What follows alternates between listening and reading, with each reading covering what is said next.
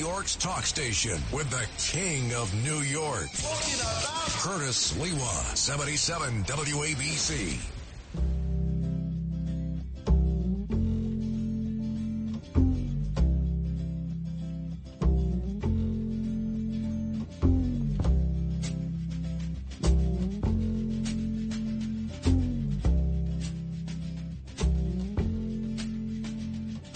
Holly came from Miami, FLA, hitchhiked her way across USA, plucked her eyebrows on the way, shaved her legs, and then he was a she. She says, hey, babe, take a walk on the wild side. So appropriate, so appropriate. Said, hey, honey, take Lou a walk Reed, on the wild Walk side. on the Wild Side. Lou Reed, who actually was a King Neptune many, many years ago for the annual Mermaid Day Parade in Coney Island, which kicked off yesterday after a 2-year hiatus. Gave it away. In fact, about 10 years before I became King Neptune, in 1999 with my queen, Latifah, New York City is the who was place queen where of the they Mermaid say, Day hey, Parade, I was take King a walk on the Neptune. wild side. But there's a reason that we're Hey, playing Joe, take a walk on the Lou wild Reed side. here. And that's because the lead story nationally has Leah Thomas banned. The transgender swimmer from the University of Pennsylvania is no longer allowed to compete in any world swimming contests at all. And in fact, they have made a decision that if you have not begun the transition before age 12 to compete in women's events, you're out on your tuchus. And in fact, they said that, according to the World Professional Association for Transgender Health, boy, that's a mouthful. They feel that this is prejudicial, especially against men who are transitioning to become women athletes. And amazing that they want to start a new open competition in which anybody can compete, male, female, and we're going to go through all the variations coming up of all the terms that are utilized now that, let's face it, are very, very, very, very, very confusing to all. Well, let's start with this because this is a major decision. In March, Leah Thomas made history in the United States as the first transgender woman to win an NCAA swimming championship, the 500-yard freestyle. Thomas said last month on ABC's Good Morning America that she was aiming to become an Olympic swimmer. That's not going to happen. She also disputed those who say she has an unfair biological edge that ruins the integrity of women's athletics, saying that trans women are not a threat to women's sports. The members, by a majority of 70% to 30%, voted that Leah Thomas could not any longer compete as a female in Olympic swimming events. And, oh, boy, logic has prevailed. Who are the 30% that voted to say she could? That's who I want to know. Here it is. She has all the anatomical plumbing of a man. And yet, they let her compete against women. And you know where this all started, ladies and gentlemen. This started with our head of the Department of Education in the United States, appointed by Joe Biden. The name, not a household name, Miguel Cardona, Secretary of Education. Now, the reason I know him and many of you in the tri-state area is that before he was elevated to the Secretary of Education in Biden's cabinet, he was the Commissioner of Education in nearby Connecticut. And he decided that any transgender, high school, junior high school, elementary athlete who originally was a male but claimed that they were a female, they didn't even go through a transition, didn't have any hormone blockers, didn't remove their three-piece set, and all of a sudden adapt the anatomy of a female. As long as they said they felt like a female athlete, he allowed them to compete. And actually, they were winning event after event after event. in high school competition from Bridgeport to New Haven to Hartford to Norwalk. And parents were saying, how unfair. Female athletes were saying, how unfair was this to be? In fact, even Martina Navratilova weighed in on this, obviously a professional of many years and acknowledged lesbian. She said, you can't do that. You can't do that to these aspiring young female athletes who have been working hours, days, weeks, months, years, perfecting their sports ability, and have some guy coming in with high levels of testosterone, and just because all of a sudden he's taking estrogen supplements, you're going to allow him to compete against women? Our number is 1-800-848-9222. That's 1-800-848-WABC. As the number one story of the day is that Leah Thomas's band can no longer compete in any international events involving swimming and will not be able to qualify for the U.S. Olympic squad as a member of the University of Pennsylvania. Our number is 1-800-848-9222. That's 1-800-848-WABC. You know, all of this goes back to 2020. There were 4 female high school athletes in Connecticut who filed a federal lawsuit claiming that it was unfair and discriminatory that female athletes had to compete against transgenders. And they claimed they were protected by Title IX. Remember, Title IX was created so that if you spent X number of dollars for male athletic sports participatory events on a collegiate level, you had to at least kind of match that with the females who were participating. They said their rights were violated and that it robbed them of top finishes and college scholarships. Our number is 1-800-848-9222. That's 1-800-848-WABC as we test out our disc quantificator on our 50,000 powerful watts of sound coming out of Lodi, New Jersey, and naturally our spectrometer, which conflates our FM signal that comes out of WLIR. And as you know, Matt, who's on loan from the Frank Morano Show, FM stands for freaking morons, feeble-minded, fornicating madly, free marijuana, and, of course, Frank Morano. So that all these calls get conflated in, and then it's up to Alex, that Utreditor, who's also part of the Frank Morano, The Other Side of Midnight, to begin to process them so that your voices can be heard on this subject. 1-800-848-9222. That's 1-800-848-WABC. But I ask all of you, where did this all originate from? The whole idea, the whole notion of transgenders. I know I first saw it on the David Susskind Show. That's right, Sunday nights on Channel 5. Don't call him David. He would get very upset. I know, because I was featured on there one time. I said, you know, David. He said, Mr. Susskind to you. Now, remember on the old Metro Media, Channel 5, Sunday nights, David Susskind had the first transgender. Who was she? Where was she from? Why was she so famous and infamous? And she had local roots. If you happen to guess that, you're going to win a Curtis Lewa Booby Prize. Don't ask, don't tell. I throw nickels around like manhole covers. But you will be styling and profiling in a WABC cap that rocks the Curtis Lewa Show. But who was the first transgender? When did you first see them, as I first saw them, on the David Susskind Show? You may have read about them in the newspapers, and it is a fascinating story because this man who became a woman did not hide, did not become a recluse, actually traveled and lectured and promoted transgenderism, and even took on, little hint here, Spiro Agnew, that vile, despicable, corrupt vice president, former governor of Maryland, for Richard Nixon.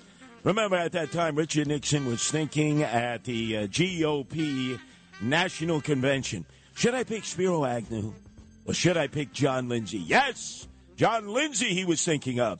And who walks in the room? Moneybags, the world's richest man at that time, governor of New York. It was, Yes, Nelson Rockefeller. And even though he was so wealthy, Matt, understand that every night outside his hotel room, he would want a bottle of Dubonnet delivered with Oreo cookies. Dubonnet. I would eat out your stomach muscles. The world's richest guy would drink Dubonnet every night. Anyway, he comes in and he says, Richard Nixon, you beat me fair and square in the primary because I had to divorce Happy. Oh, you couldn't divorce back then. Oh, that was disgraziata shanda.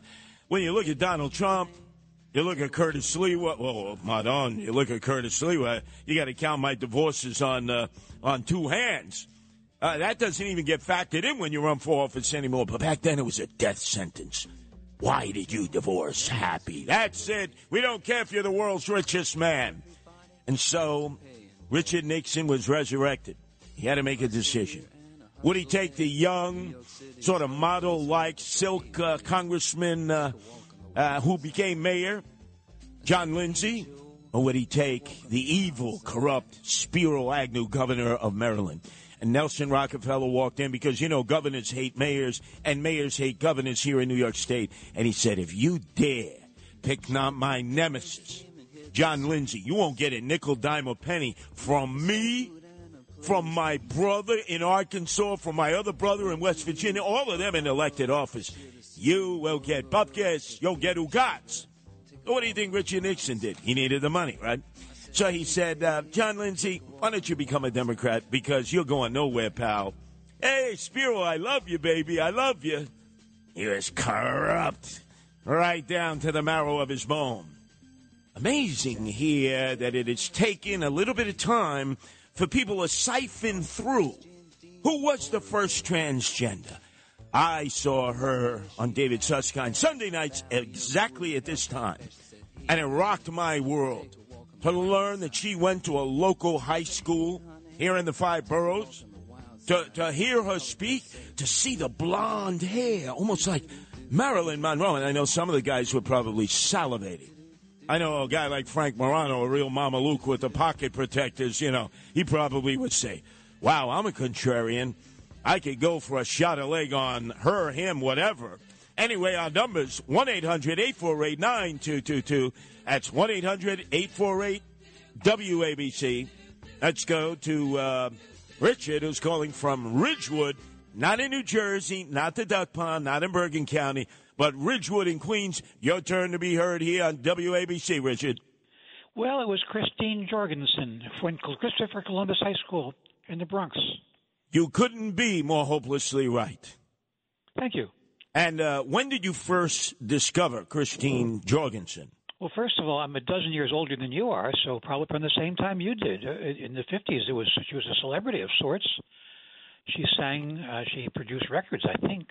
And she was a singer at the piano bar before there was Bette Midler and Barry Manilow downtown in Greenwich Village. She performed every night at Freddie's Supper Club on the Upper East Side. And guys would come in, businessmen at that time, they worked for advertising firms, all kinds of corporations, suited down. They had no idea that she was a man who had sex reassignment surgery in Copenhagen, in Denmark, and was now officially a woman. One of my college classmates became prominent in the 60s.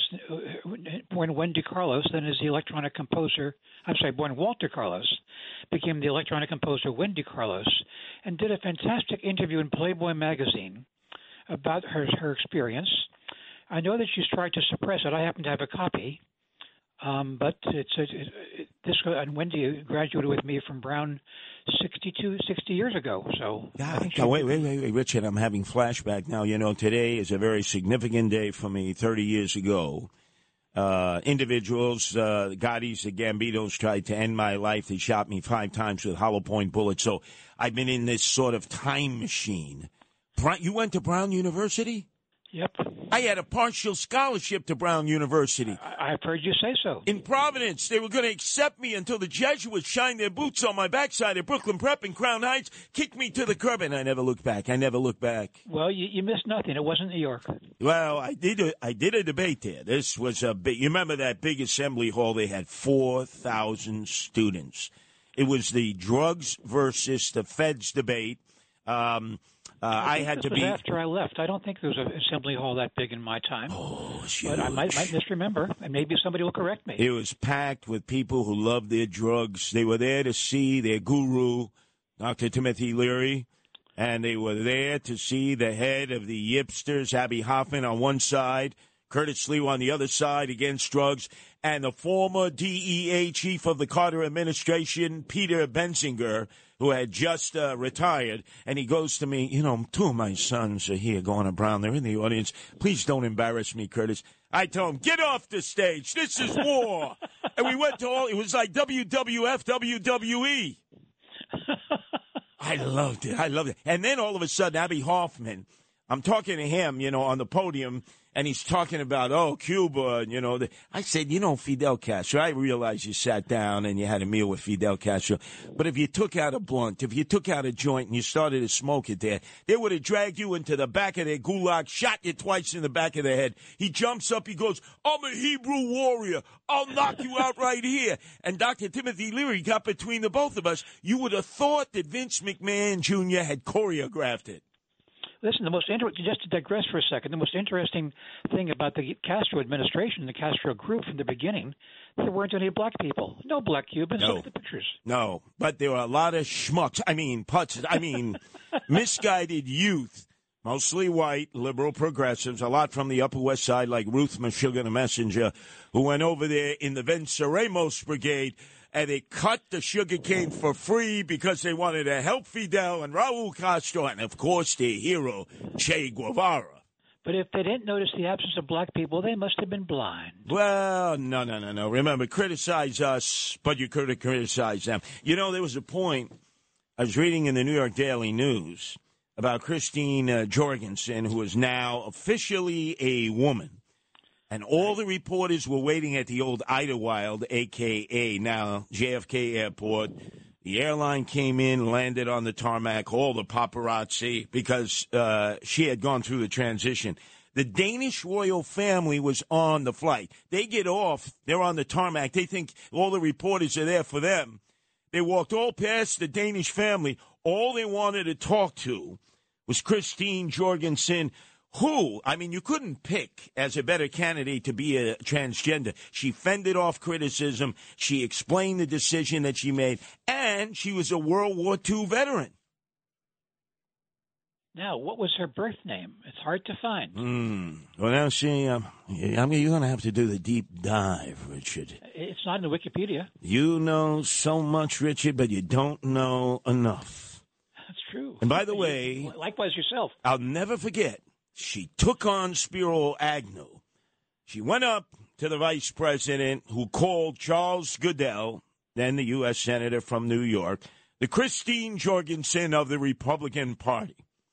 She walks up to Spiro Agnew. This woman had chutzpah, had coulions. Well, no, they removed the coulions and the Weibos. But the point being, she goes, how dare you call Charles Goodell Christine Jorgensen? 3 snaps up.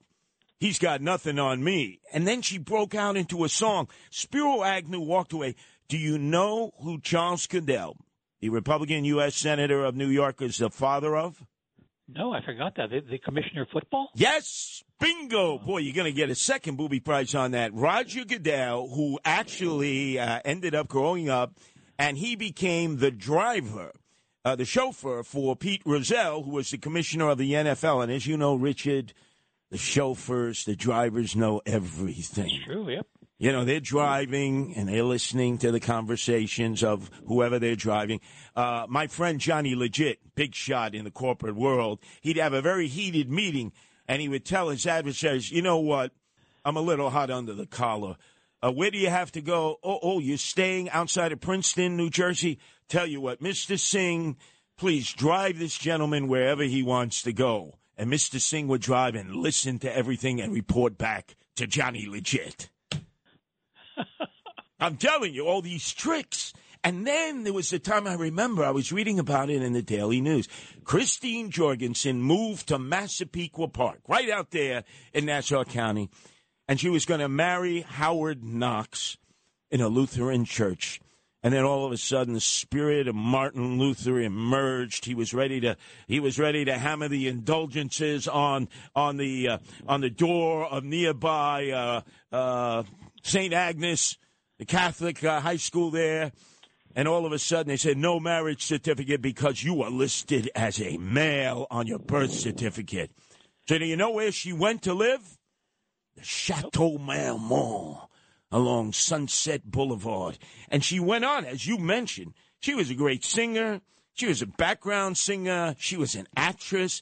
And so many people, Richard, had no idea that originally Christine Jorgensen, who you correctly indicated went to Columbus High School in the Bronx on Pelham Parkway, was a veteran of World War II. Originally, it was a man who anatomically had all of her plumbing removed. I raise a question about the current preoccupation with transgenderism. I've asked more than once people, how many transgenders do you personally know? And most people don't know any. And so it's become an issue about something people don't know personally about. Well, you know how I came to grips with this. I was eating my Wheaties. The world's greatest athlete at that time, who had lived up in Connecticut, lived in Westchester, and the decathlon champion of the world. Do you know who I'm talking about? Montreal Olympics. I guess Bruce Jenner, but, yes. But I got to tell you, Westchester is not in Connecticut. Don't worry about it. No. Yeah, he lived both in Westchester and Connecticut as he went on to become this great athlete. And then Bruce decided he couldn't be a male any longer and was a female.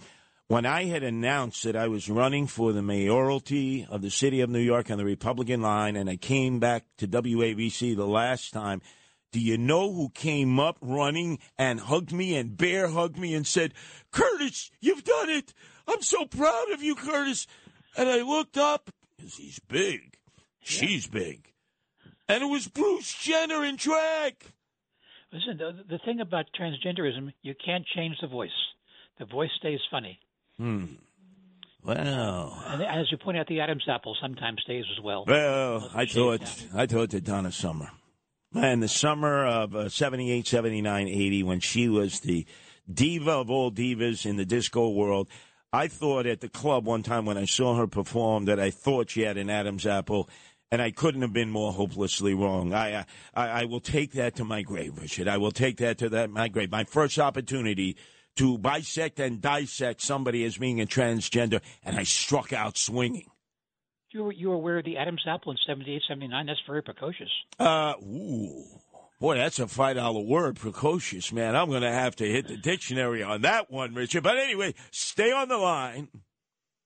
You say, you notice, Matt, you notice, Alex, the quality of the caller compared to the schlubs, the schmendricks, the pishers who call up Frank Morano. You see, this guy, Richard, if you had him on at 4:30 in the morning, 10 questions, 60 seconds to answer.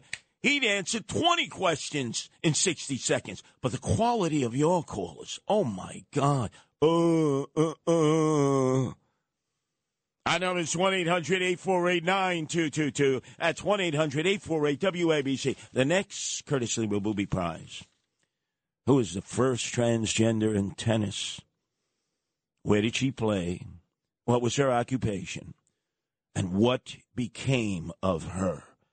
Our number is 1-800-848-9222. That's 1-800-848-WABC. WABC. Check this out. Entertaining and informative. Talking about Curtis Lewa. Talk Radio 77 WABC.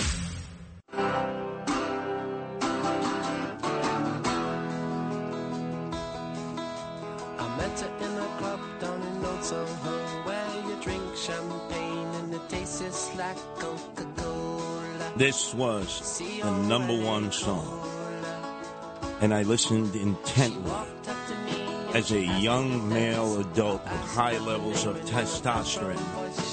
And Q, no, not for that, but for curiosity. Now, it's Q for curiosity. I don't know. Queer curiosity. I don't know. We're going to go through that acronym because they keep adding on letters to LGBTQ. And I'm like, huh? I'm suffering vertigo. But listen to the Kinks.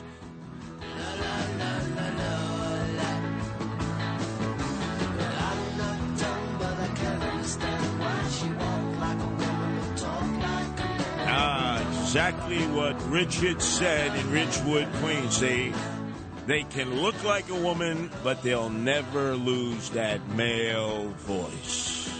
He was so spot on. And I know you, Matt, when you first heard this song, you got a little titillated, a little excited, right? You were like, wow. How many guys said, gee, what the hell are the Kinks talking about? What clubs are they talking about? To the Lower East Side, LES. And there were quite a few of them. And you would look at them and you would say, they are drop-dead gorgeous. But do I want to be seen with them? Do I want to be stigmatized? Because when all is said and done, they're still a male, aren't they? Like Christine Jorgensen? But for those of you who are adventurous, those of you who decided that you were like Lewis and Clark, that you would explore. The next thing you know, you were copulating and fornicating. You woke up in the morning and you said, what the hell did I just do?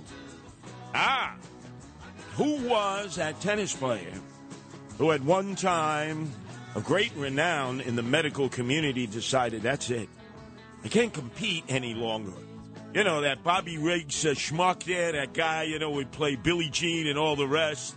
That hustler, no, I don't want to be like Bobby Riggs, playing the Astrodome, rip off people for millions and millions of dollars, so set up matches like the WWE, WWF.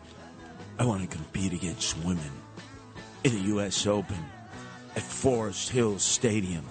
Who am I talking about? It was back in 1975. I mean, we're talking about this now with Leah Thomas, who has been told you can't compete in the Olympics as a transgender in the female category. Tough noogies. But this woman back then in 1975 was breaking new ground. And a lot of tennis players out there, women who said, oh, no, you don't. The Virginia Slim store, remember they called it the Virginia Slim store? Why would an athletic event be promoting cigarettes, not in the 50s, but like in the 70s and 80s, right? I could see Billie Jean King Moffitt between sets. No, I couldn't see that. Oh,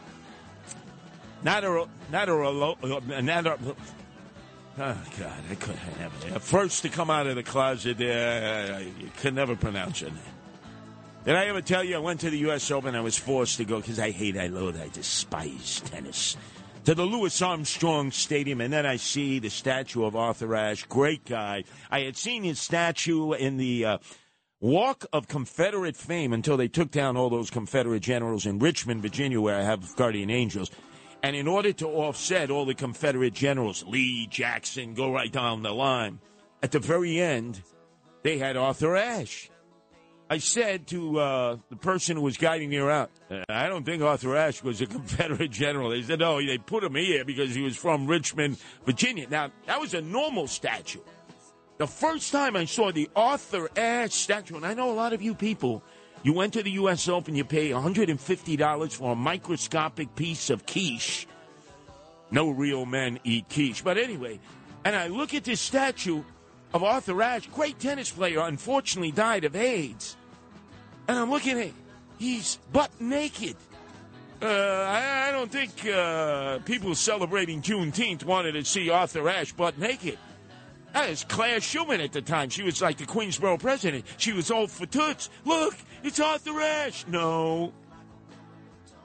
Do we have an answer to this? Very, very important. Let's go to Mark.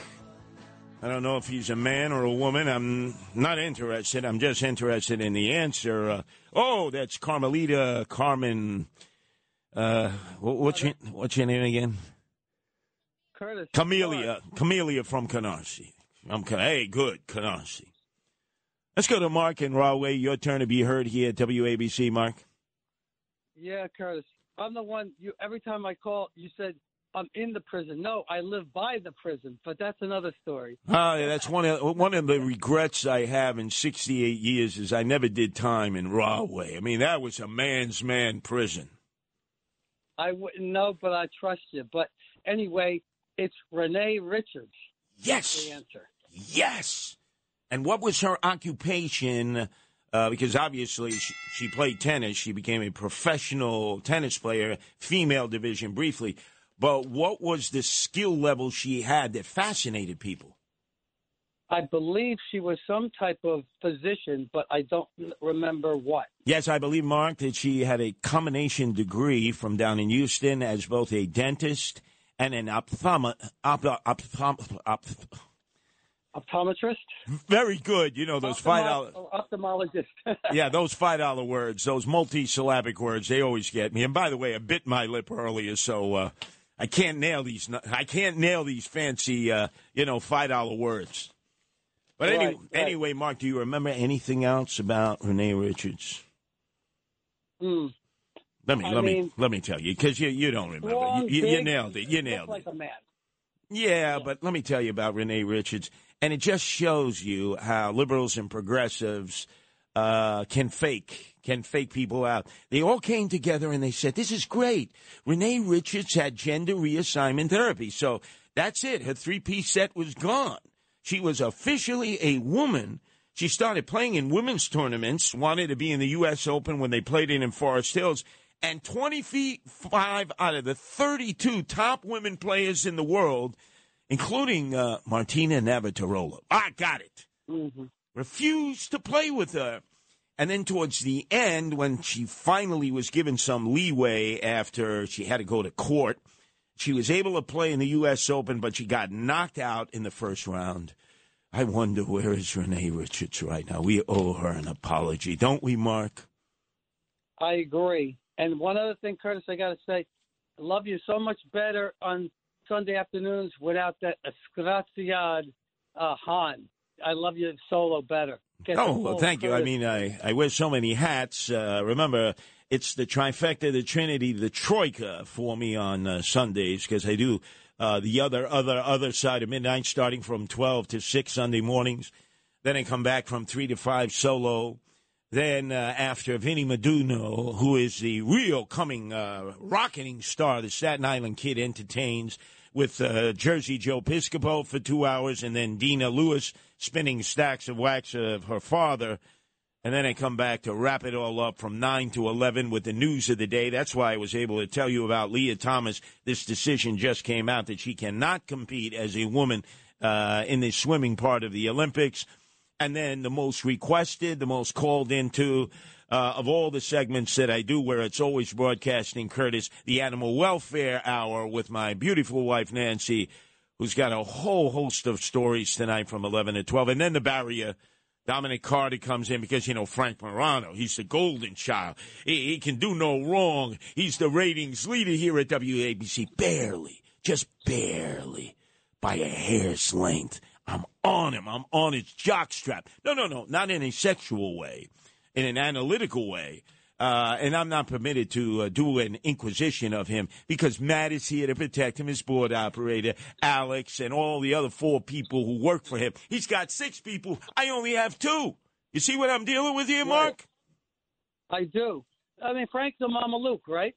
Totally. But stay on the line. Mark, you're going to get your Curtis Lewa Booby Prize. And now I'm thinking back. I was encapsulated. I need a little walk on the wild side here, please. You're ruining my style here, Matt, and you're doing it on purpose. I need Lou Reed. He's a member of the fraternity that I am a esteemed member of. He was King Neptune, I believe, in 1989 for the annual Mermaid Day Parade that was resurrected yesterday after being on the shelf because of the lockdown and pandemic. And I was King Neptune in 1999. And you know who my queen was? Queen Mermaid? Queen Latifah. That's right. legitimately. You know, from East Orange, hip-hop hooray, hip-hop hooray. Don't ask her about Juneteenth because she doesn't know anything about it. Don't ask the Jadruls there in East Orange about Juneteenth because they're not going to know anything about it. We're going to talk about that in the next hour. Everywhere I went today, and I was everywhere, bing, bing, bing, bing, Ricochet Rabbit. Nobody knew anything about Juneteenth. Black, white, Hispanic, Asian. I'll bet you Richard, the brainiac, our first caller from Ridgewood, Queens, who knew all about Christine Jorgensen transgenders and sexual reassignment surgery and was throwing those $5 words around. I bet you he didn't even know about Juneteenth because this is a holiday nobody knows anything about. And when I went up to these white guys, right, they were Verizon workers, I said, what do you know about Juneteenth? That I get a day off and I get paid. That's all I care about. You want to give me a second and a third day's pay, holiday pay? I'll take that too. Aren't you at least interested in what the national holiday is about? No, as long as it's a paid holiday. Ask those guys, New Jersey Transit Friday night, Choo Choo Charlie, the engineers who decided to abandon their trains in Penn Station because they weren't getting bonus pay on Monday for Juneteenth, the national holiday. And they didn't get fired?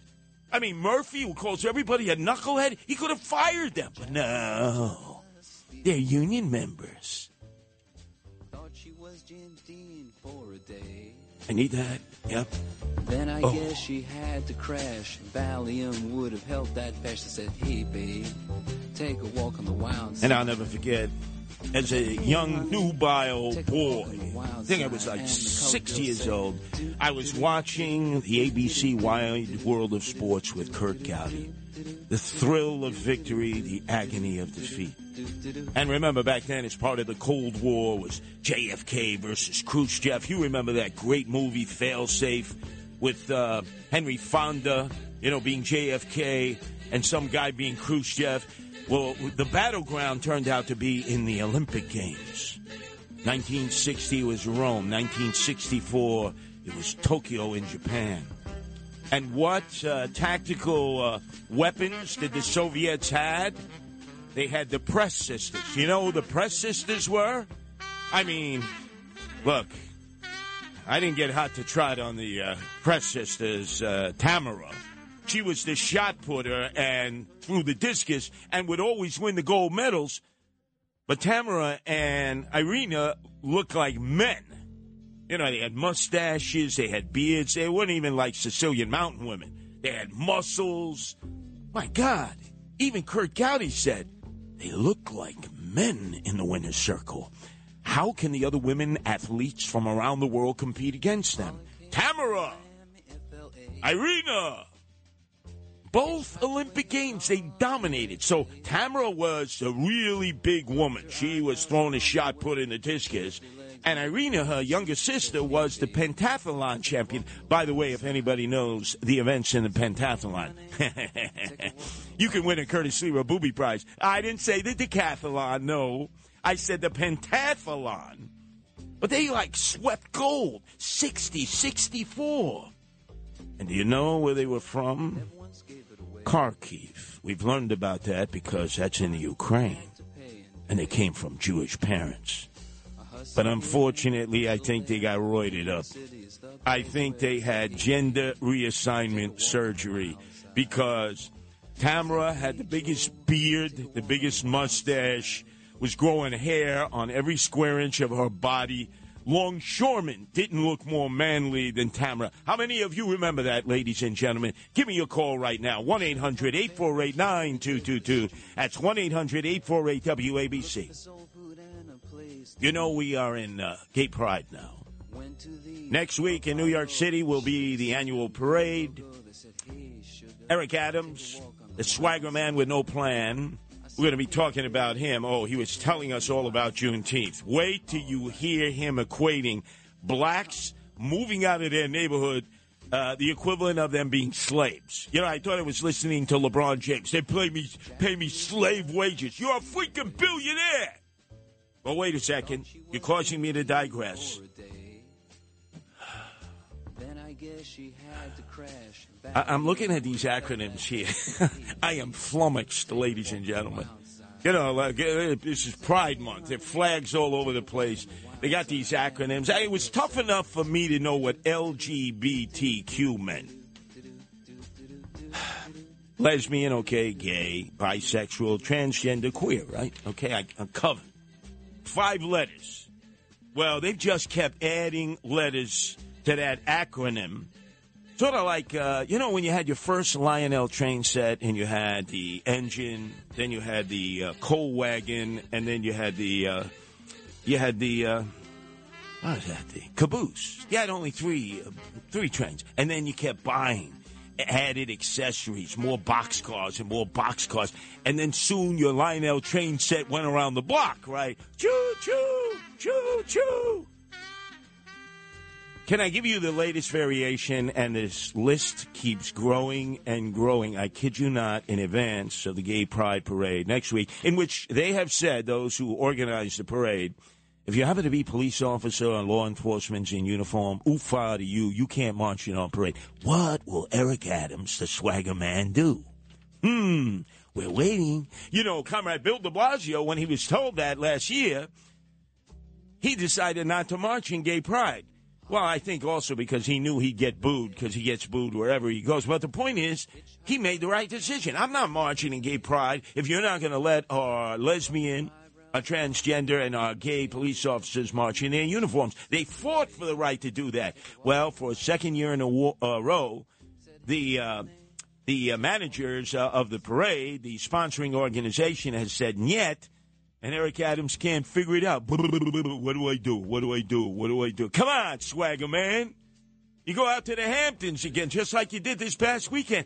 He held 2 fundraisers. Let's see, Save the Whales? No. Let's see, to raise money for Ukraine, Zelensky versus Putin? No. Let's say wildlife preservation? No. He raised money for his own re-election in 2025. Is that hubris? Is that chutzpah? Is that cool? 2 of them. Meantime, people are getting shot up all over the city. Crime is escalating. And he's out with the trendoids, the rich, the wealthy, the elite.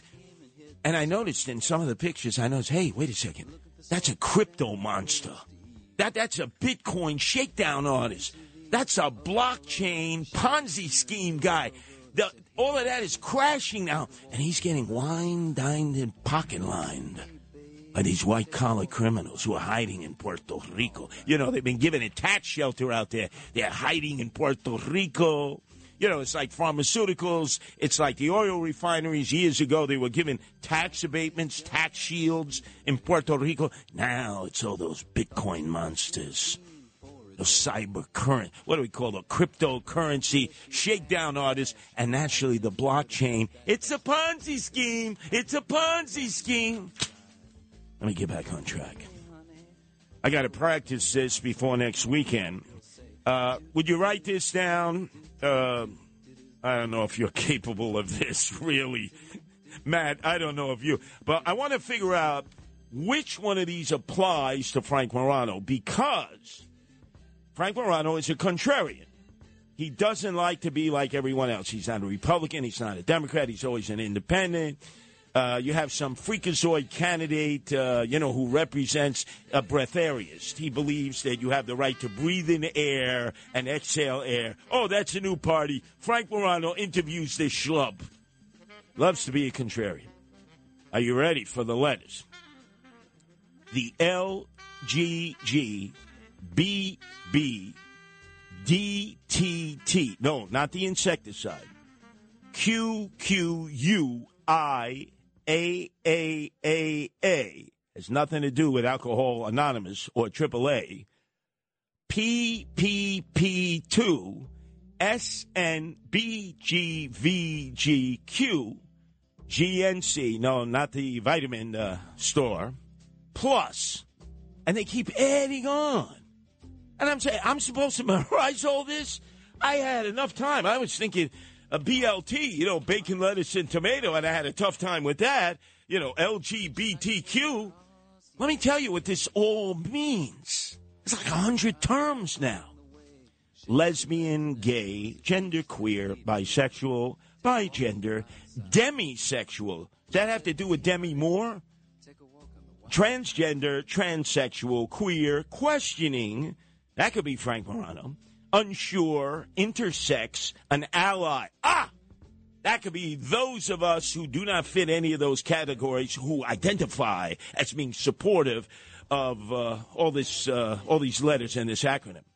Asexual, aromantic, agender, pansexual, panromantic, polyamorous, two-spirit, non-binary, gender diverse, gender queer, and gender non-conforming. Oh, that one is definitely Frank Morano with that pocket protector. He definitely is gender non-conforming. This is the latest. We went from LGBTQ to... it's like 34 different letters now. And it has a plus at the end because they want to add on. Like you're adding on to your Lionel boxcars when you were a kid.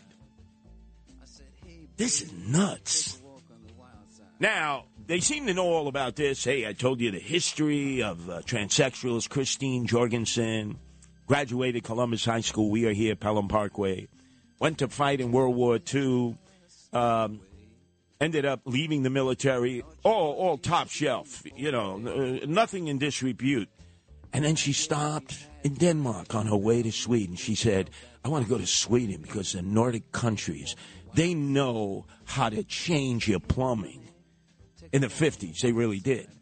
They also believe that instead of giving people a death penalty, you could actually chemically castrate killers and rapists, which I'm all for. I mean, I could give you a whole laundry list. You think I gave you 34 letters? I'll give you 34 guys I know in prison in upstate New York that we should chemically castrate. That all started in the Nordic countries. They not only rearranged your plumbing, they perfected chemical castration. And then remember, we have to deal with Juneteenth. Don't tell me you know what Juneteenth is out there, because you're lying. I didn't find one person today who could answer the question, including the person who organized the first Juneteenth ceremony in New York City. 1-800-848-9222. That's 1-800-848-WABC. WABC.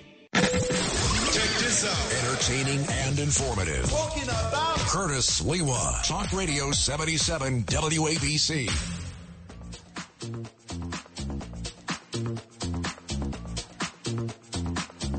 It's a human sign when things go wrong. All right, you cheaters out there. I know they're guys. You got a home slice on the side of Gumana. This song is to all of you cheaters. Whether it's with a heterosexual, a transgender, a she, male, she, whatever you want to call it. You know, this is the remake of the Elton John classic. And, you know, I never quite figured out what Elton John was. Remember he'd be up there like Liberace playing the piano. Remember Liberace was being interviewed. He was a Mameluke, you know, like Frank Morano. His mother lived in Milwaukee, Polish, all Polish. And remember he was on CBS and they were interviewing and they were saying, oh, Liberace, what are you going to be doing this afternoon after the interview? Oh, I'm going to see my girlfriend. Get out of here. The guy had a boy toy, right? But he couldn't say it back then in the 50s. He was the #1 star on television. And before that, Milton Berle. And what did Uncle Milty always wear every week? A dress. But I'm not a transgender. No, I'm a man's man. I don't know about that. Every week he was wearing a dress on the most popular TV show when TV was first invented. I think he sort of leaned in that direction. Could we come to that conclusion? And then this will blow your mind, right? You know, you have the Miss America contest, Miss World, Miss Universe. You figure Donald Trump's name is going to surface somewhere in there. He probably owned all 3 pageants at one time when he was Citizen Trump. Well, here we go. The new Miss Universe decided to answer a question that has been bothering so many of us. How is it a person other than a woman can bear a baby, right? You know, that's what do they call that? Baby people. Well, what's the new term, Matt? You're probably very fluent in that. You know, all the politically correct people say, no, it's not just females who can have babies.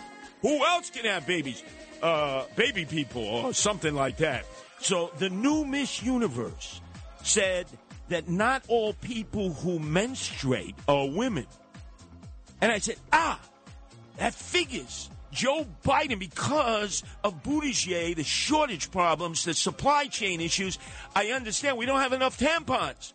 Did you know that? If you go for female hygienic products, wiped out in Dwayne Reed, not because they got their Alvin Bragg swag bag and went through the aisles and promised everybody, I won't shoot, I'm just here to loot. But the female hygienic products, there's shortages. There's not enough tampons. So Miss Universe, in her acceptance speech, is speaking about periods.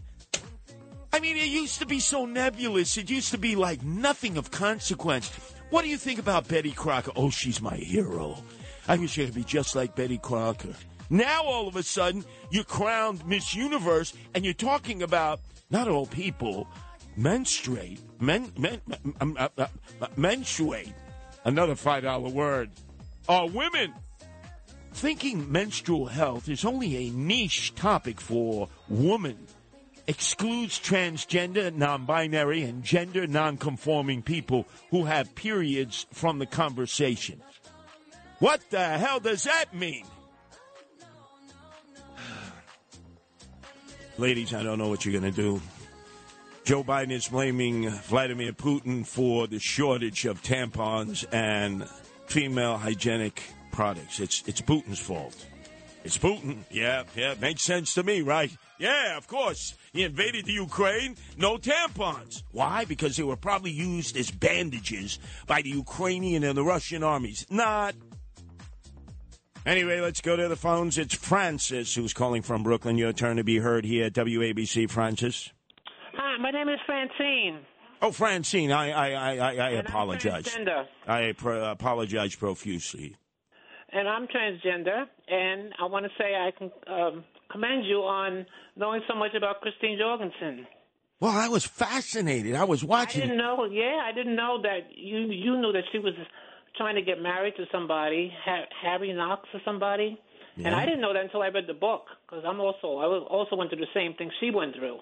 Francine, do you realize that was a bestseller that sold almost 1 million copies, real copies? We're not talking now. You know, they claim they have a book, a bestseller. Meantime, you know, all the corporations are buying boxes and boxes of books to increase the amount of books that appear to be sold. 1 million book bestseller by Christine Jorgensen. Yes, it was. It really was. And I commend her, and I commend you for knowing so much about our history. Oh, not only that. But I'll never forget David Susskind. He had that smirk on his face, just like when he interviewed me. And I said to him, oh, you know, David, he said, it's Mr. Susskind to you. Right. Oh, God. So pretentious, so omnipotent. But, Francine, what caused you to make the decision that you would transition? I transitioned back in the 70s. I just couldn't function as a male, basically. It could not have been easy. No, it wasn't. No. And actually, I had my surgery in 1980. All right. Do you regret any part of it? Not one bit. Not one bit. I had a successful working career. I had 2 boyfriends, one 6 years and one for 13 years. Both died of cancer, and I'm just basically, I have no regrets whatsoever. Well, Francine, I salute you in honor of Christine Jorgensen, the first transgender. Imagine, I'm just a teenage boy with high levels of testosterone, and she looked like the male version of Marilyn Monroe. WABC. New York's talk station with the king of New York. Curtis Lewa, 77 WABC. I'm also proud to have signed an executive order on my first day in office to combat discrimination against LGBTQI, plus Americans. I'm not alone. Well, the president has problems with everything. Coming up when we discuss Juneteenth that nobody seems to know anything about. He certainly didn't. And I went up to so many people today, black, white, Hispanic, Asian. Hey, Juneteenth, Juneteenth. These white boys work for Verizon. What about Juneteenth? I love Juneteenth. Why? Because it's a paid holiday on Monday. You want to give me a Tuesday, Wednesday paid holiday? I'll promote Juneteenth also. Oh, we'll get to the nitty-gritty on this. The show where all the bones are buried, and I'll tell you who buried them. New York's talk station with the king of New York. Talking about Curtis Lewa, 77 WABC.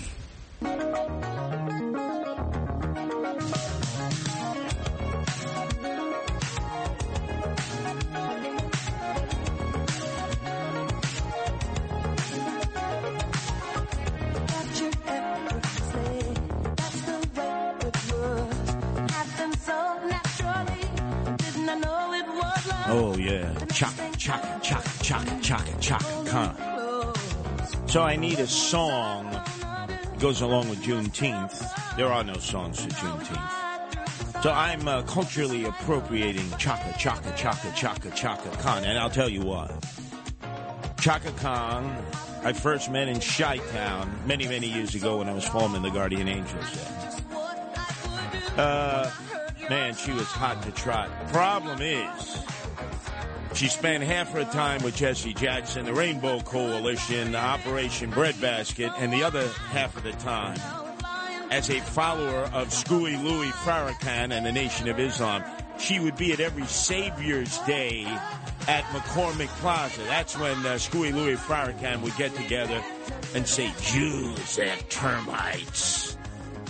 We hate white people. It was that experiment that went awry. The evil Yaku, the white devil. And you listen to him and you say, this guy's a screwball, he's a crackpot. But people like Chaka Khan, they go, oh, Ice Cube, Ice Tea, Ice Tray, Vanilla Ice, all the ices. Snoop Dogg, smoking blunts, going, yeah, Farrakhan, get out of here. But I'm not going to taint Chaka Khan, so know this, Matt. This is my theme song for Juneteenth. Chaka Khan. Because everybody loves Chaka, right? You could be a follower of Screwy Louis Farrakhan.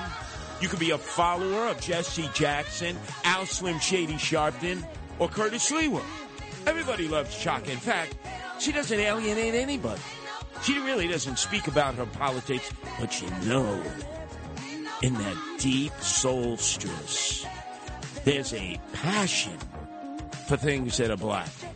South side of Chicago, I don't know if you spent time there, or west side of Chicago, I've spent a lot of time there.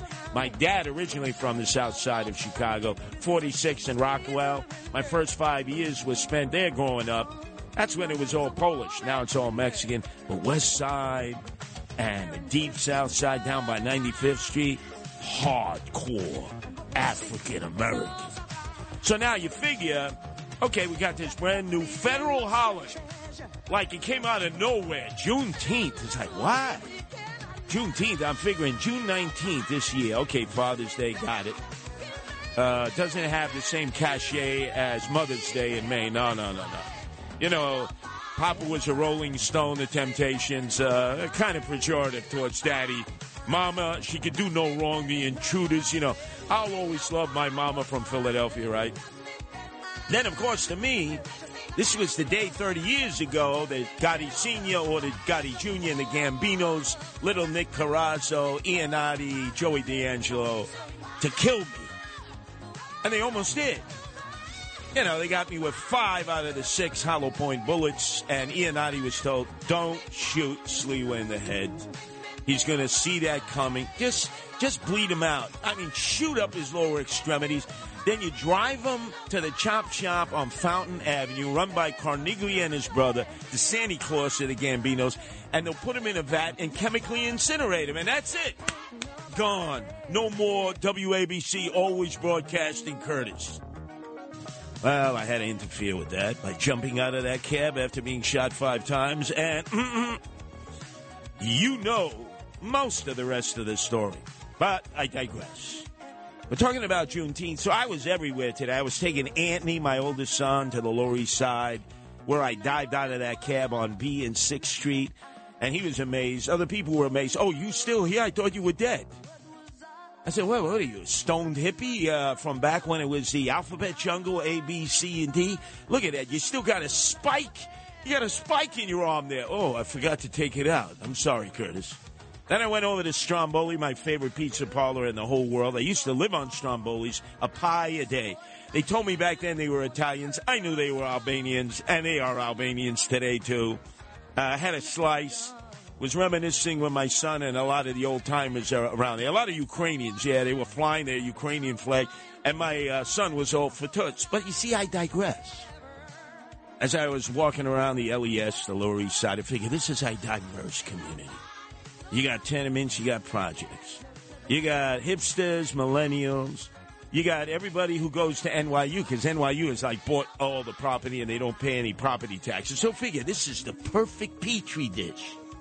Go up to a hipster and millennial over in Tompkins Square Park, right across the street. I used to live on Avenue A in St. Mark's. Hey, does anybody here know about Juneteenth? No. Then all of a sudden walked over to some NYU undergrads. You know about Juneteenth? No. Washington Square Park, I went up to the Rastafarians who were calling me blood clot, Yankee man, you rude boy.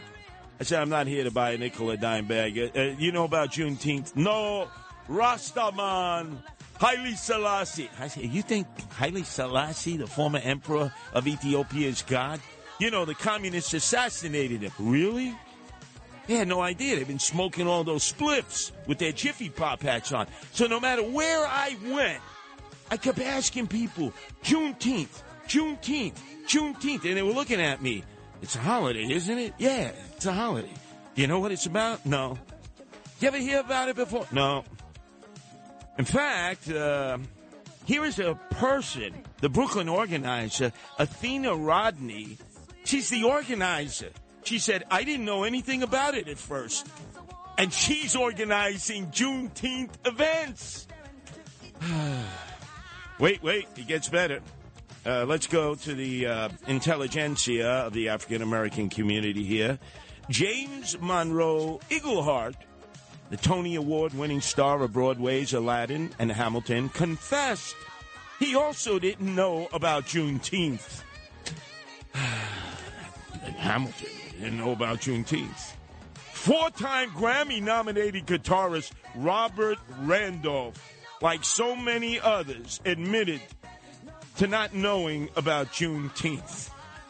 Now, who the hell does know about Juneteenth, right? Actually, I do. The white boy. And not because I studied about it, but in organizing Guardian Angels. Believe it or not, the place I was first introduced to Juneteenth was Milwaukee, Wisconsin, North Side, African-American. South Side were Mexicans, Poles, Germans, Lithuanians. But in the North Side, they would celebrate Juneteenth. And so my chapter leader there, Brooks, he educated me about Juneteenth, and I was like, wow. You mean the Union troops told you like 2.5 years later after the Emancipation Proclamation that you were free? 2.5 years later? Oh, that's right. They didn't have an internet.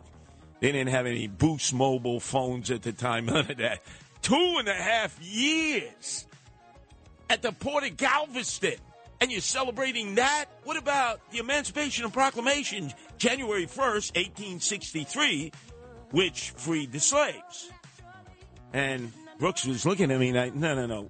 There's no parties around that. There's a party. Oh, it was festive. And that's where I was introduced to my favorite delicacy of all. Hogshead cheese on Ritz crackers, spicy. Oh, it doesn't get any better than that with a nice bottle of Coca-Cola, you know, the old bottle, on a hot, sweltering day while people were partying about Juneteenth. I said, go ahead, knock yourself out. I'm going to eat all this hogshead cheese, spicy, on the Ritz crackers while drinking the old-fashioned Coca-Cola. That's how I learned about Juneteenth. That's the only reason I know about it, because nobody knows about Juneteenth. Nobody. And then this guy writes in the newspaper, he writes a editorial, he says, why Juneteenth is as important as the 4th of July. Why Juneteenth is as important as the 4th of July. Are you out of your mind?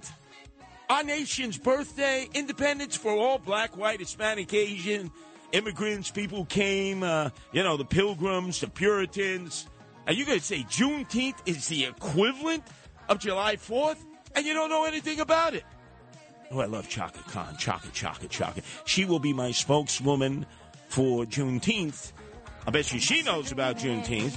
She had to sit there for the 4-hour rambling speeches of Screwy Louis Farrakhan of the Nation of Islam because she would be invited, a celebrity guest, every year when he would have his Savior's Day celebration where he would talk about Jews are termites, whites are devils. Hey, you think they knew about Juneteenth? No. I guarantee you I could go to Savior's Day tomorrow and I would ask him, you know about Juneteenth? No. But you know who did know about Juneteenth? The swagger man with no plan, Eric Adams. So out of all the events, and they had a lot scheduled, Juneteenth march, Juneteenth dance, Juneteenth barbecue, Juneteenth this, everything was labeled Juneteenth. You know, pretty soon we'll have sales. It'll be Juneteenth sales. There's a Juneteenth flag. The red, black, and green flag. Hey, wait a second. That's the flag of black liberation. Are they aware of that? That's what the Black Liberation Army flew when they declared war on America, when Joanne Chesimard, a.k.a. Asada Shakur, shot up the police officers. That state trooper in Jersey ended up going to Clinton, the female correctional facility, broke out of there, ended up being smuggled to Mexico City, made her way to Havana, and is now behind the sugarcane curtain of Fidel and Raul Castro. And she was the motivation for Black Lives Matter. Yes, big, large mansions now. But let me get back on track. You see, Matt, I'm digressing here. I got to talk about Eric Adams, the swagger man who has no plan, has a 29% approval rating, the lowest of any mayor in my lifetime. Dinkins never had 29% approval. Neither did Comrade Bill de Blasio, the part-time mayor, the dope from Park Slope. Neither did Abe Beam, who you needed to see through an electron microscope. He was such a shorty short. Not even John Lindsay. 29% approval rating. Where was he yesterday? Out in the Hamptons. He was giving a speech at some liberal progressive synagogue. In fact, Russell Simmons used to be there all the time with the Jewish cantor, rabbi, and then all of a sudden Russell Simmons got a little too touchy-feely with the women, and then he was like in Brunei, with the prince there with all the oil money. Whatever happened to Russell Simmons? Oh, that's right, me too, persona non grata. So I guess it's Eric Adams who goes out there now, and he speaks about Juneteenth, and all the Jews are like, Juneteenth, what's Juneteenth? Had no idea. And then while he was out there, he figured, hey, let me do some fundraising. All these schmucks and putzes out here. I told them that I'm the law and order mayor. Maybe they'll believe me a second time. So he went out and he started giving them money. For what? For his reelection in 2025. The guy hasn't even done the job here yet. So today he's in Central Park for a Juneteenth commemoration. Take a guess how many people showed up for his presentation about Juneteenth. 40. 40. African Americans, many of them claiming they knew all about Juneteenth. I bet you they knew nothing about Juneteenth. And then all of a sudden, here is Eric Adams going off. He's saying, when I was in Ghana last year, I saw how families were displaced, torn apart, and brought over to America through slavery in the holds of the ships, living in dungeons, spending months and months living in their human waste, having their babies taken from them, and saw them dispersed and displaced. Bad. There's no doubt about it. We saw President Barack Obama and Michelle go over there and see the same circumstance. I saw it in South Africa. Had an opportunity when I was organizing Guardian Angels there. Most people haven't had that opportunity. So I give thumbs up to the mayor for talking about his trip to Ghana. What I don't give him thumbs up for, I give him thumbs down, is he said that when black people live in the 5 boroughs and they are displaced because of you hipsters and millennials moving in, oh, yeah, that's a form of slavery. I'm like, what? That's right. He said that before he was mayor at the National Action Network gathering of Al Slim Shady Sharpton. I remember that. You were here before Starbucks. You were here before others came and decided they wanted to be part of this city. Folks are not only hijacking your apartments and displacing your living arrangements, they displace your conversations and said the things that are important to you are no longer important. And they decide what's important and what's not important. Go back to Iowa. You go back to Ohio. New York City belongs to the people that was here and made New York City what it is. And I know I'm a New Yorker. I protected this city. I have a right to put my voice in how the city should run. You get the impression Eric Adams doesn't like white people, right? Go back to Iowa. Oh, a lot of black people living in Iowa, right? Go back to Ohio. We know what he meant. And yet the hipsters and millennials, ooh, Eric Adams, ooh, Law and Order. Oh, he was a captain in the police department. More crime now than ever was in the 8 years of Bill de Blasio.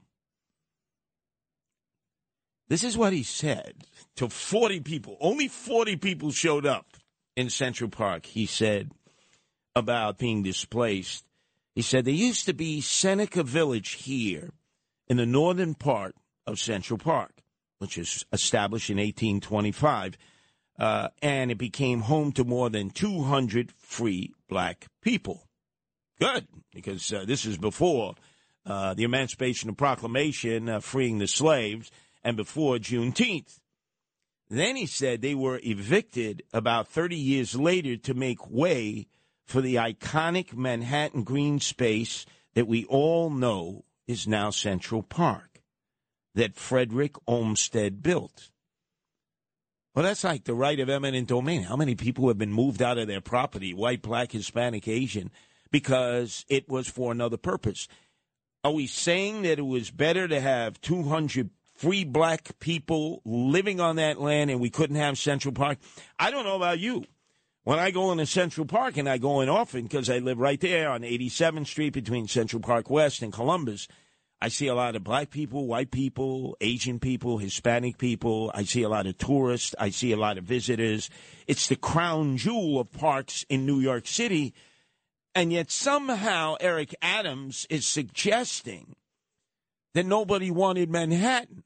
He said nobody wanted Manhattan. Now, wait. There's this rock up in Inwood Park, little North Washington Heights, where the Canarsie Indians got swindled. Manhattan was bought by the Dutch. Remember a Peter Stuyvesant for $24 in trinkets? What the hell is he talking about? Nobody wanted Manhattan. This guy's a revisionist. He goes, every time they were able to have a foothold, meaning blacks, they were then displaced. As soon as you started to build something, it was torn apart. And he said, I got to start the weekend here. I got to celebrate Juneteenth tomorrow because I got to make sure that black people are not moving on up. Normally, you move out of the city, you're moving on up, right? I mean, you move to the suburbs. Look, they had the annual Puerto Rican Day Parade the last Sunday. There aren't that many Puerto Ricans in New York City any longer because they've moved on up. They're in Dutchess. They're up in Orange County.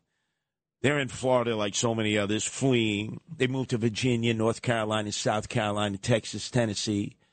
I mean, they moved up. They're mobile. Their sons and daughters have gotten degrees. They're white-collar workers. They're civil servants. They've moved on up like a lot of other groups. They've been replaced by a lot of Dominicans and Mexicans. Mexicans will soon be the majority of the population of the Latinos and Latinas, but for right now, it's the Dominicans. What the hell is he talking about? I got to hear that speech again. Because Eric Adams, who called police officers that he worked with for 22 years, white police officers, crackers. I think he's got a thing in for white people. Listen to this and tell me if you think our mayor likes white people. You were here before Starbucks. You were here before others came and decided they wanted to be part of this city.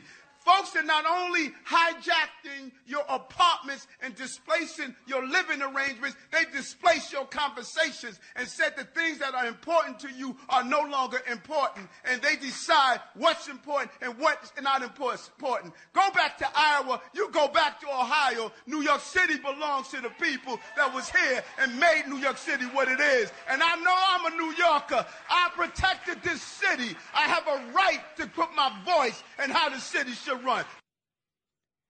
Now, when he was at those fundraisers yesterday in the Hamptons, 2 of them, for his reelection effort in 2025, most of the people there were real estate people, right? Buying property and moving minorities out. Yet he was taking their white money. Wow, he can bifurcate pretty good. Many of the same realtors who were contributing to his reelection. What hubris. What chutzpah. He's running for re-election. He hasn't even done the job yet. And most of the people, I looked at the pictures of the people who were like, oh, Eric Adams, you're the savior. Oh, please save us. We're not coming back to New York.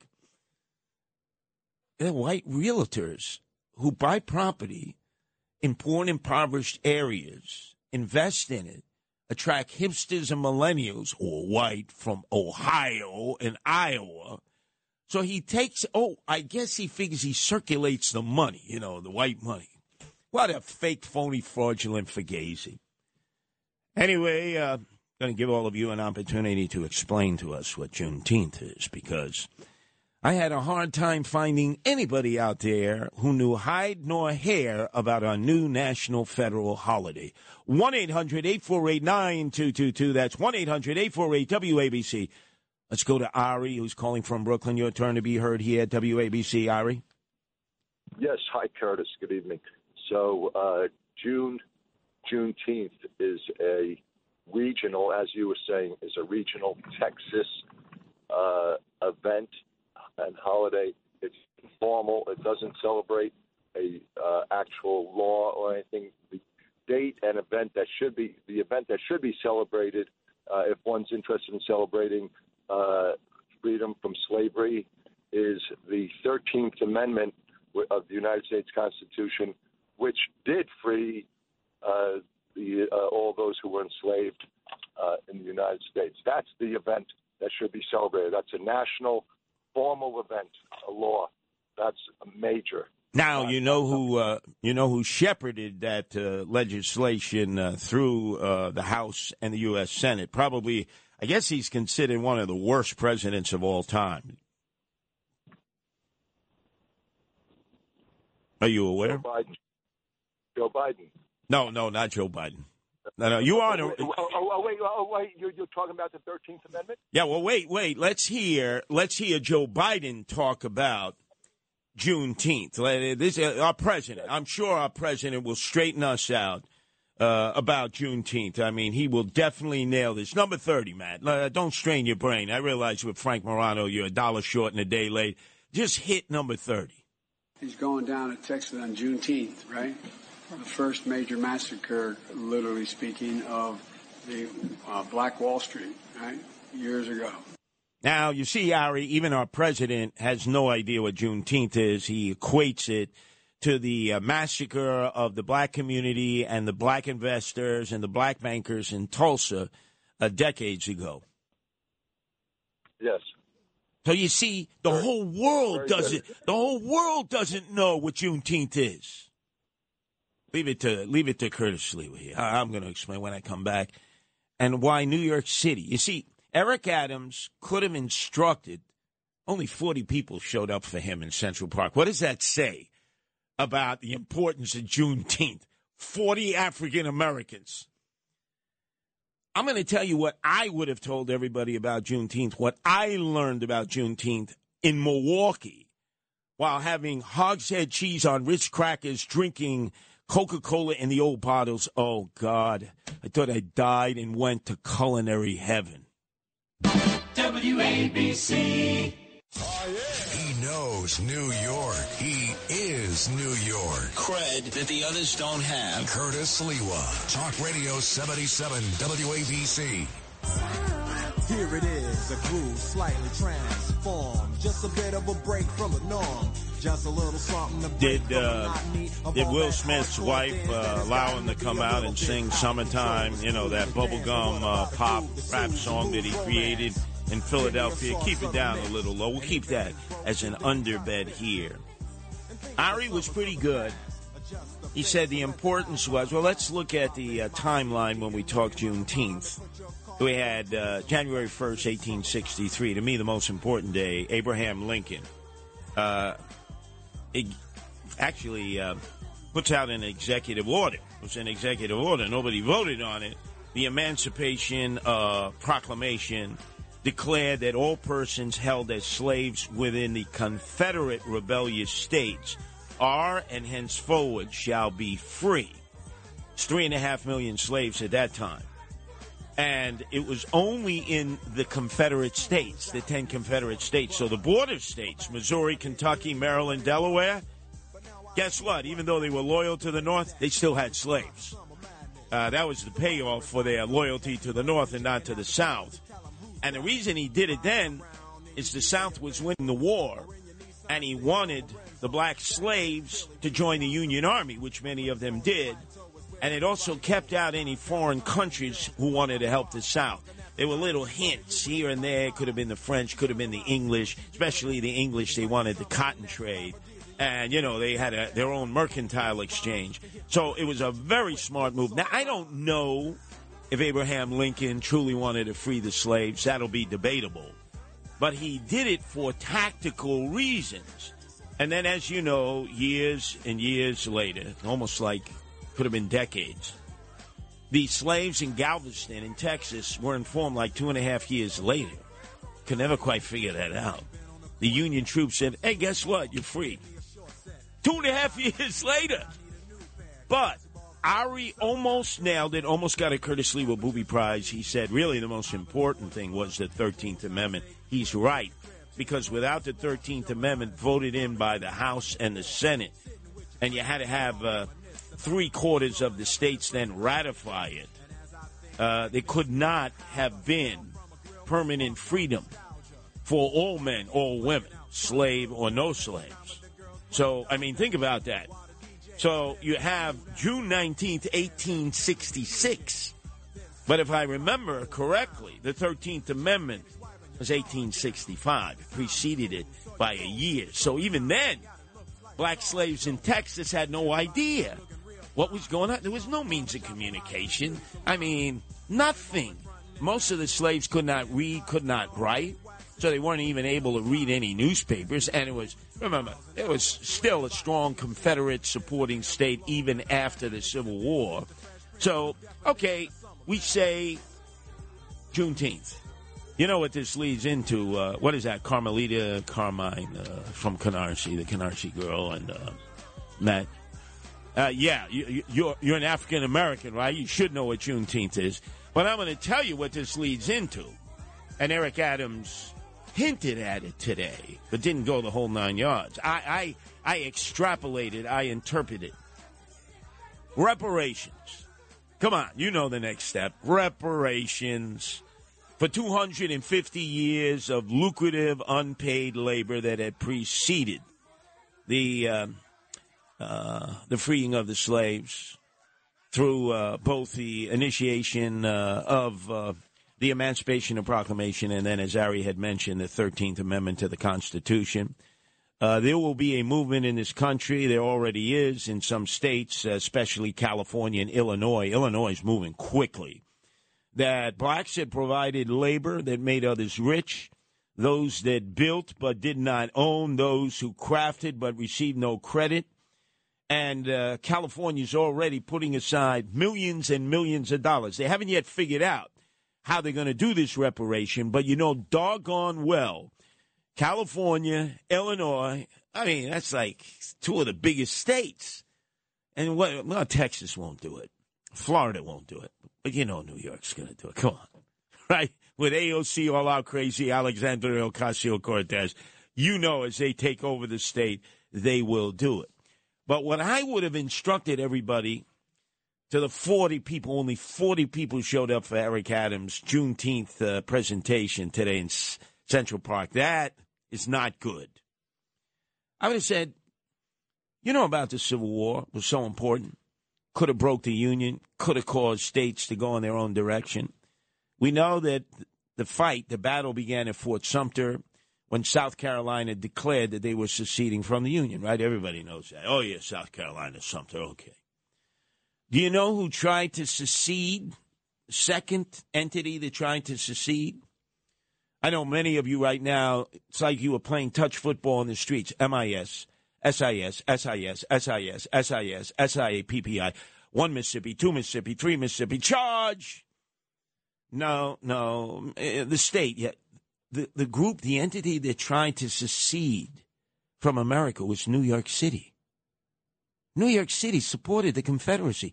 New York City wanted to support slave owning because this was the center of merchandise, the mercantile exchange, the bankers. They were making money hand over fist with all of this free slave labor, and they wanted to keep it that way. Were you taught that in school? Huh, Matt, were you taught that? That it wasn't just the bad Confederates. New York City, which has been the least patriotic. During our revolution, right, you go to the Martyrs statue opposite Brooklyn Tech, right there in Fort Greene Park, hundreds of American patriots who were put in the holds of British ships in New York Harbor, starved to death, died of scurvy, all kinds of diseases, dehydrated, no food. Because the city of New York during the Revolution supported the Union Jack, the Brits, the King. And then during the Civil War, they supported the South. Oh, yeah. There was a mayor. Look it up. Fernando Wood. I don't think he was Hispanic.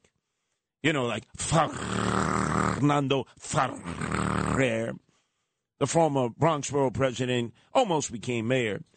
But Fernando Wood wanted to leave the United States. He said slavery was a divine institution. God had destined that white people should have slaves. Wasn't a cracker from south of the Mason-Dixon line. No. Right here in New York City. Did you ever learn that? Anybody ever teach you that? Oh, you just like to malign the hillbillies down south. Oh, the three-eyed cousin fornicators. They have no idea. They fly the stars and bars, the flag of treason. Right here in New York City. The mayor of New York City wanted New York City to break off from the USA. They praised the slave states, and they hated New England. Like I hate New England, you know, the New England Patriots, the Boston Bruins, especially the Boston Red Sox. But to be honest with you, I would have rather have been in Boston, both for the Revolution and the Civil War, because they were pro-Union, pro-America, pro the Revolution, and they were abolitionists. They supported no slavery. That's where free slaves would run. When it came to New York, the Southerners would come up and snatch the slaves if they decided to stay in New York. Nobody teaches you that, right? The mayor could have given that speech in Central Park today, and that would have been an eye-opener. People would have said, "You're kidding. New York City supported slavery? We wanted to follow South Carolina," which really, by them seceding, began the, what can we call it, the collapse of what we knew as America, and thank God for Abraham Lincoln keeping the Union together. But I never learned about that in school. It should be taught in school. A lot of people would be shocked that New York City was a place like this where none of that took place. But I will tell you, the next thing will be reparations. And you know what the excuse is going to be? I've already figured it out. While all of you were trying to figure out what Juneteenth was, I was figuring out what is going to be the excuse to now have reparations in New York? Because New York's moving in that direction like California and Illinois now that Juneteenth is an official federal holiday. They're going to say, remember when they hung those Italians in New Orleans? You have no idea, Matt, no idea. They were rounding up Italians and hanging them. Like lynching blacks, they were lynching Italians. In fact, Teddy Roosevelt, hero of Frank Morano, what a disgraziata. He actually said it's good they're hanging Italians down in New Orleans. What kind of a self-hating Italian is Frank Morano? But anyway, President Benjamin Harrison, a Republican, granted $25,000 payments to the families of the 11 Italian Americans lynched in New Orleans in 1891. but then Congress slashed the payments. Not enough was ever done.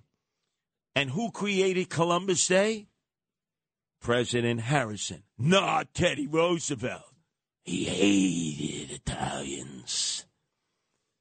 And then Ronald Reagan, our president, gave reparations of $20,000 to every surviving U.S. citizen or legal resident of Japanese ancestry incarcerated during World War II due to the prejudice, wartime hysteria, and lack of political leadership of FDR.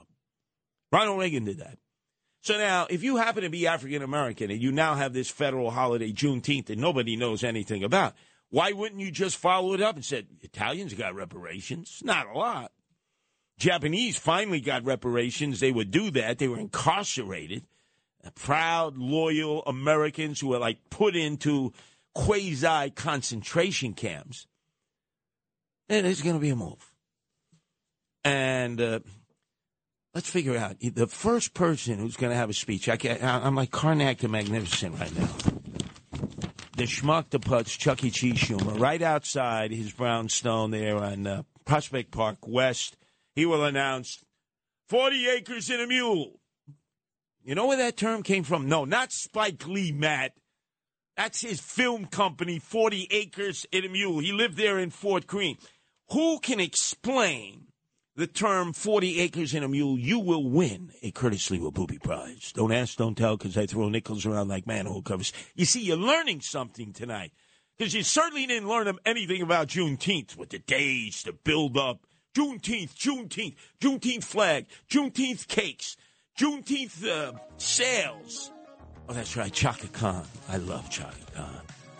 I loved it when I saw with Screwy Louis Farrakhan, the evil one. I loved it when I saw with Jesse Jackson and Operation Breadbasket,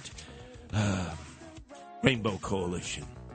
I loved it when she came up to me and I was in Grant Park there training the Guardian Angels, our first chapter in Chicago. And she said, you know who I am? Chaka Khan. And I said, you are an ebony princess. Yikes! See, this is the official song for Juneteenth on the Curtis Lewa Show.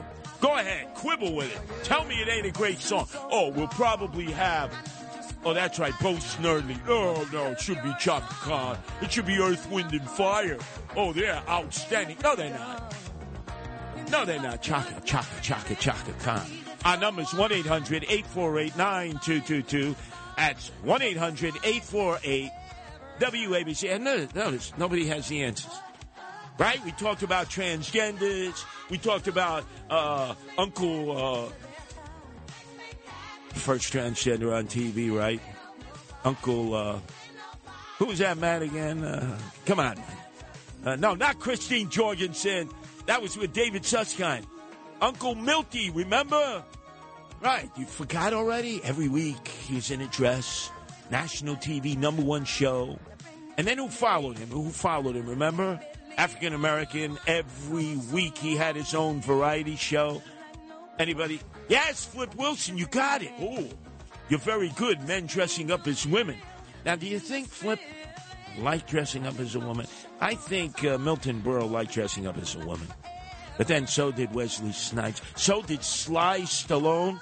So did Dustin Hoffman as Tootsie. Almost won the Academy Award, remember? God, a lot of these guys like dressing up as women. Do you think it was forced upon them as a rite of male passage that if you're going to be a star in Hollywood, you got to wear a dress or you'll never get a Hollywood star on the Hollywood Walk of Fame? Think of it over and over. Oh, Robin Williams, right? Robin Williams. He pulled it off. By the way, who actually pulled off the best impression of a man wearing a dress who actually appeared to be like a woman? I know you're going to say RuPaul. No, Rand Paul, Ron Paul, none of those Pauls. Drag Race, no. Tony Curtis and Jack Lemmon. Some like it hot. Oh, man. Were they hot? Remember, he's in the speedboat, and all of a sudden, he says, oh, you look so gorgeous. And he pulls off his wig, and he goes, hey, schmuck, I'm a man. We got to get out of here. 1-800-848-9222 as it's Chaka Khan.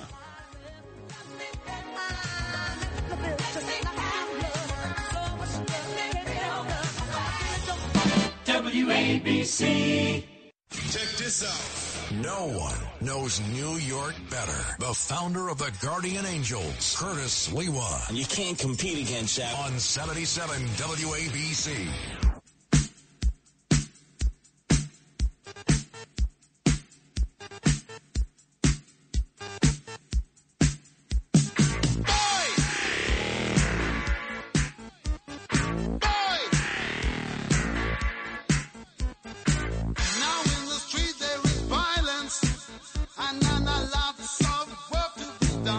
Oh, that's Black Lives Matter,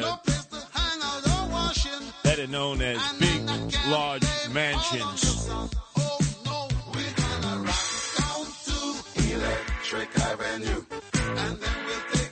Let me help you with 40 Acres and a Mule.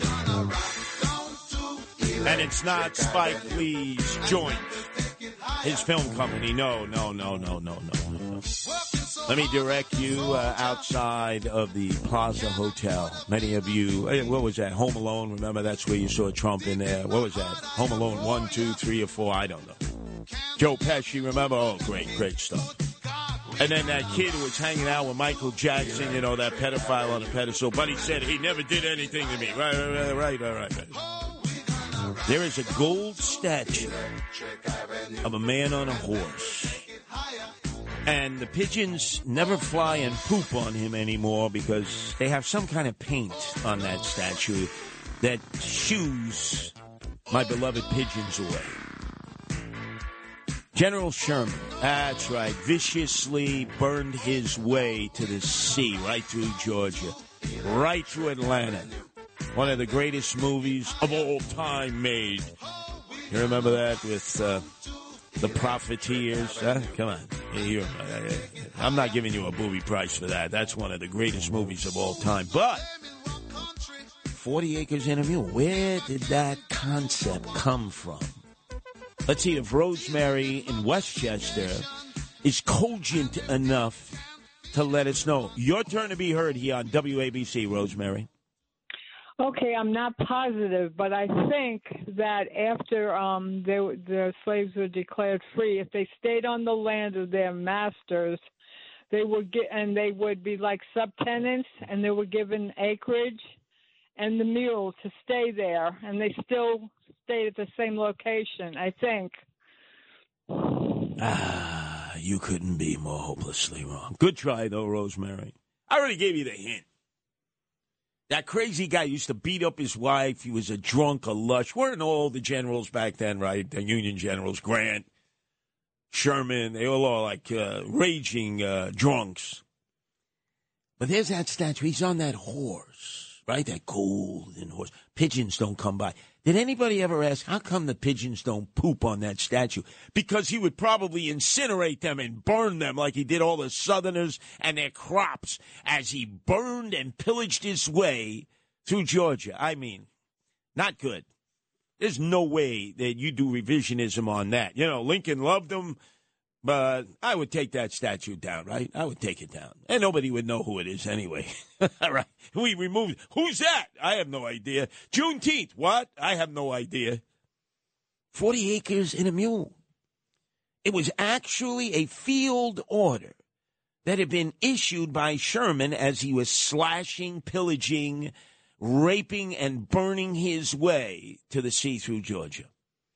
Because it was a way to encourage the slaves to leave their plantations and join the Union. Not necessarily always as soldiers, but the promise was 40 acres and a mule. Now, how did Spike Lee get his 40 acres and a mule? That's what I want to know.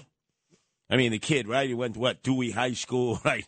He grew up in Fort Greene. His father was a great jazz player.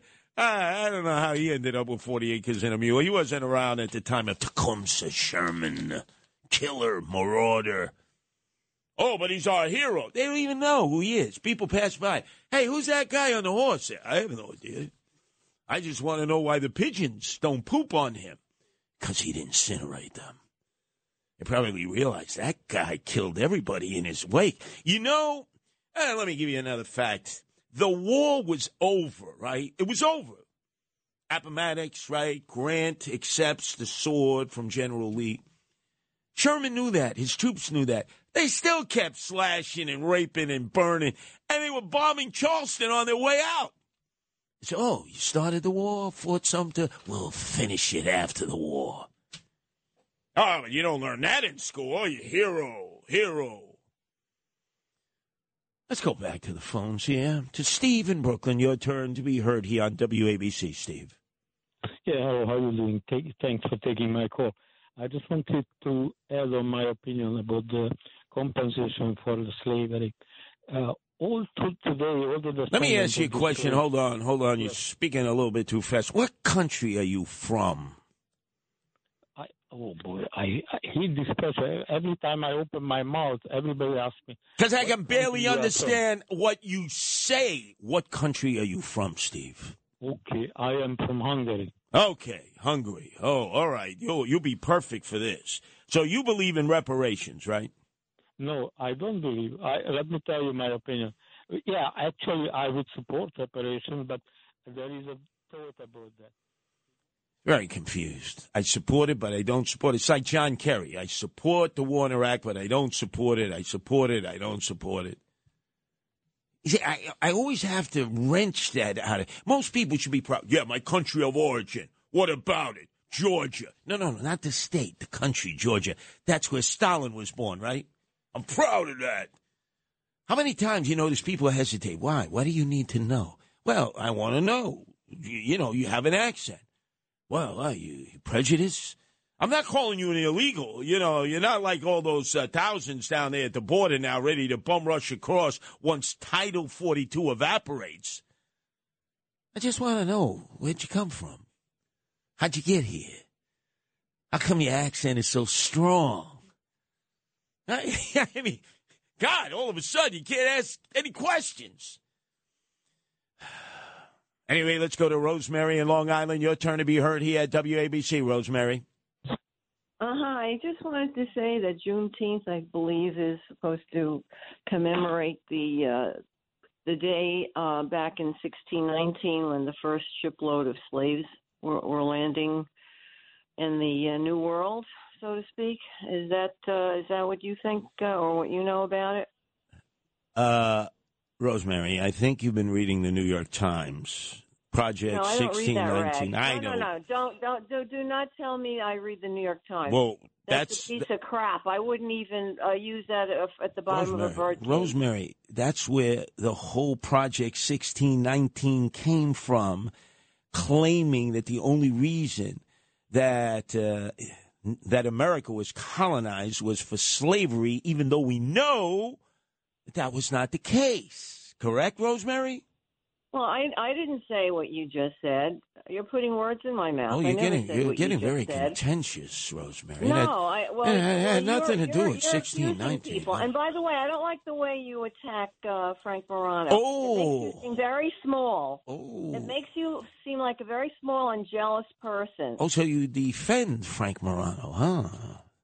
No, I'm attacking you. Oh, I kind of understood that. I've had wives who weren't as bitter as you are towards me. I'm telling you. She hung up. She's a sycophantonian lackey of Frank Morano, the Mama Luke. I knew there was a hidden agenda. Oh, 1619. Well, that's project of the New York Times. No, it's not. I hate the New York Times. That's a typical Frank Morano listener. They can't even connect the dots. They won a Pulitzer Prize for that. They didn't deserve it. Let's go to Max. I need a little testosterone here. That estrogen really blew my mind, Max. I don't know if I can promise you testosterone, but I will say I will not ask how you're doing, and I will not say thank you for taking my call. How's that so far? Oh, you're making me for toots. For toots. I'm making you for toots. Oy. Okay, I can say that many of the dates I cannot give you definitions on, but I appreciate and I think it's a very good idea that you're going through this historical venue here, and I think you should do it every night. Second thing, I can tell you that Sherman was sculpted by Auguste Saint-Gaudens. That I can tell you. Oh, wait a second. You have an eye for sculpture there, huh? Who knew? See? You're one of the few who actually knows. That's the statue of General Sherman there outside the Plaza Hotel. Yes. Do you know that at one time the statue was turned around so that the posterior of the horse was facing a very famous retail establishment? Do you know what retail establishment that was? Could it have been Bergdorf Goodman's? That's not too far away. You couldn't be more hopelessly correct. You're right. And so the owners of Bergdorf Goodman demanded that they were tired of looking out their window and seeing the tuchus of the horse, so that they would have to turn the statue around. So they turned around the tuchus a little bit. Exactly. L'chaim. Zagazund. Yeah, I see when I talk to my Orthodox friends. Zagazund. People say, how do you know so much Yiddish? Well, I say, righteous Gentile, if you work enough retail in New York City, you pick up a lot of Yiddish, a lot of bad words. Oh, a lot of bad words. But then you connect them. Did I ever tell you that I used to work at the old WLIR before John Katzimatidis purchased it and made it the FM outlet out there in the East End of Long Island? It was a 2-watt station in Rockland County near, I think it was Muncie. It was owned by Talkline Communication, Zeb Brenner. And I would go up there once a week, and the program was Ask the Gentile. And Shlomo was the board operator and the phone screener. He did everything, and everybody would call in to me in Yiddish. They thought I knew Yiddish. And then he would translate to me in the headphone while I was musing. And I would give them an answer in English, and they would then give me English and say, Curtis, how did you know what I was saying? Worked retail, I worked, Mo Ginsberg, he used to have the soup place in Brownsville, Abe Stark. I would reminisce, and they would say, wow. Yeah, you asked the Gentile. And when is that Mamalou coming in here? I want to see if he knows that woman there. Oh, she was, my God. That's why he's a Mamalou. He needs women to defend him, Frank Morano. He hides behind their, what can we call it, their aprons. Let's go to Scott calling all the way from the Rocky Mountain state of Colorado. Your turn to be heard here on WABC, Scott. Curtis, you're a mensch. Here I am with the Spilkus. I'm spitzing like crazy. I just wanted to say, I think that Ford...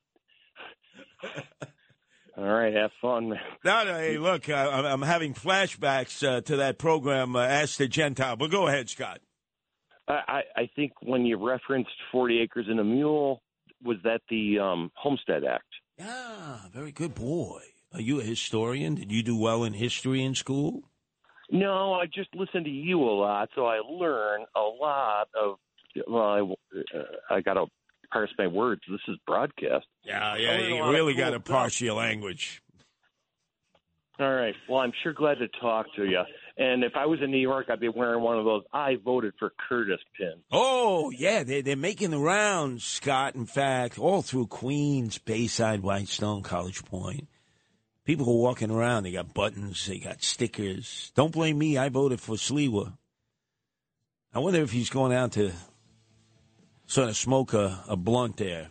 You go along Colfax there in the heart of Denver there. There's like marijuana shops all over the place, like the size of Walmart. Yeah, that's coming too here in New York and in New Jersey. And I know some of you are for toots too going, wow. I get my fireworks in Walmart-style stores in Pennsylvania, and I'll be able to get my marijuana in Walmart-style stores in New York State and New Jersey. Over the course of human history, there's been Noah's Ark, savior of mankind. St. Francis of Assisi's, foregoing his wealth to be savior of all animals. And Curtis Sliwa, guardian angel and savior of New York City, protecting both man and beast.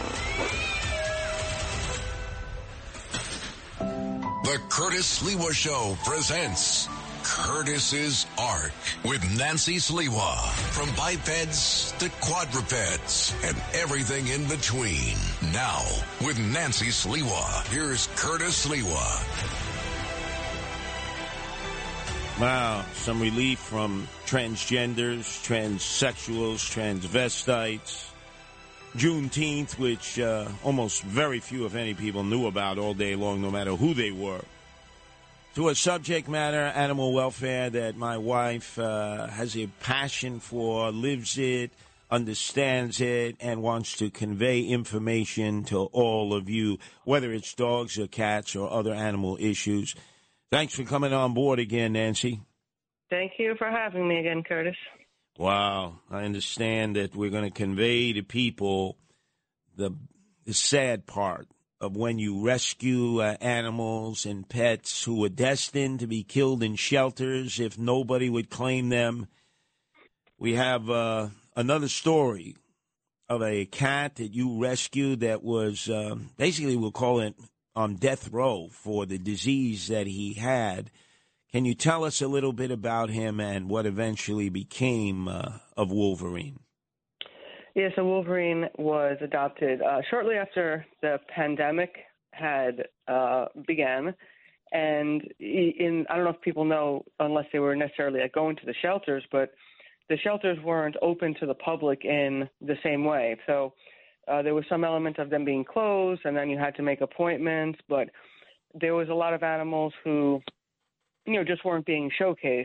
So this cat that we adopted about 2 years ago now was on the kill list, but was also on an additional thing, which was like a Department of Health hold, because when it came in, there was this perception that it might have had a bite on its leg. So they have this standard protocol where if an animal comes in with a bite, they have to be quarantined for 6 months. So we adopted him like 2.5 months into his quarantine period, and he came to stay with us. And he, unfortunately, when he was relinquished to us, he had been tested for they do the feline leukemia type, so the whole testing, and he came back negative for everything.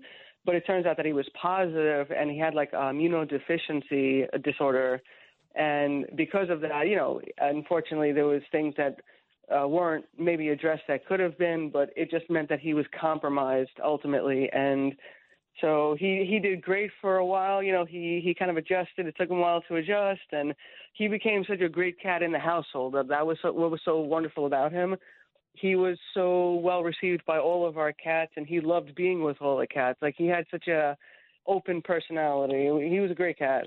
Now, if you could be more explicit, Nancy, he had the equivalent of what humans have if they have HIV. He had, I believe, the vet called it FIV. Correct. Yeah. So it's again, and they call it that. The naming convention sort of came around a while back, and obviously it's not similarity necessarily in many ways, with the exception that it's immunocompromises.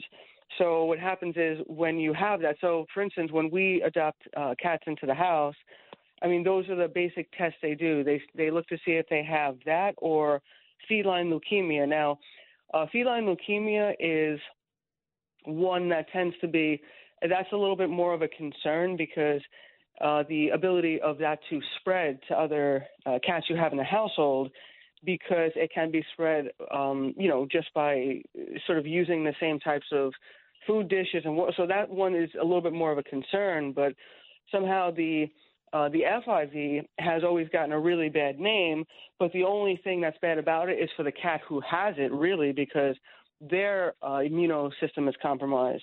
So they become more susceptible to getting ill by, being introduced to new cats or anything happening. Like if one cat gets sick, it's like, healthier cats can fight something off if they're just introduced to it, but that's not the case for these cats. So again, it's just something that you need to be aware of if a cat has, that's all. Well, it's interesting because those of us who actually remembered when HIV/AIDS hit hard, our human population, predominantly first gay male population, and then intravenous drug users, those who might have got it through blood transfusions. And then with Magic Johnson, although he had the antiviral medicines, kept him nice and healthy, and he's lived a very healthy life. I remember seeing some people that I knew that I grew up with who had HIV, and they deteriorated just like I saw Wolverine, where the immune system fails them, and then their bodies get ravaged. And he never, ever complained. And what I mean by complain is that he would always go and he would care for all the other cats who weren't feeling well, or maybe had just been rejected by the other 18 cats, some kind of a squabble, some kind of fight. He almost had human characteristics when it came to that. And he was very polite as well. So, for instance, when the other cats would want to have breakfast in the morning, and if we happen to be sleeping a little late, their normal personality is they're meowing, they're jumping all over you. He would literally just sit next to you and look at you and wait till you got up, just to let you know. Like he was very polite in that way. Yeah, no, but just as I personally got to see HIV in its worst form cause then full-blown AIDS, and it just interfered with that person's ability to fight any kind of infections. Could be a simple cold, and then all of a sudden that human being would die and would suffer in the process because they had absolutely no immunity. That's what happened to Wolverine. We could see him. He was getting infected with almost everything and yet fighting it off. Yeah, and I would say certainly something as a lesson learned in a situation like this is, when you have testing done on animals in general, like obviously, again, I think a lot of the veterinarian care and thing like that is like cost prohibitive at times, but maybe getting a second set of blood work done, a year down the road, just to make sure that everything is, correct and the same as what you initially what the cat was being diagnosed with, because just in case there's something that's amiss, it's a good idea to actually verify that. And I know you can't explain it, but I can explain for our audience what you had to do, jump through the hoops in order to save Wolverine from being executed, destroyed 2 years ago. Because of the diagnosis of what he had, he was segregated. He was like he was in the Bing. If you were in jail, they call that the Bing. I've been in there a few times, in which you're completely separated from anyone else. It's like segregation from the population. And I'll never forget the day you said to me, I'm going now. I got to leave now. I got to get this cat before the cat is destroyed by the shelter system. And you brought Wolverine back, and I looked at Wolverine and I said, wow, it'll be amazing if he can live a month or two. And he ended up living 2 more years because of the care and the love that you gave him. Yeah, he definitely was a labor of love, but when he was comfortable in the household, his personality really came out, and he just turned out to be such a super stellar cat. I'm just so glad that he was introduced to all the cats we have. I think he made an impact on all of them. In fact, he would stare at me the few hours of sleep that I would get. He would be like a vulture, like a buzzard, just staring at me. I'd wake up, and I thought, my God, is he going to eat my nose off my face?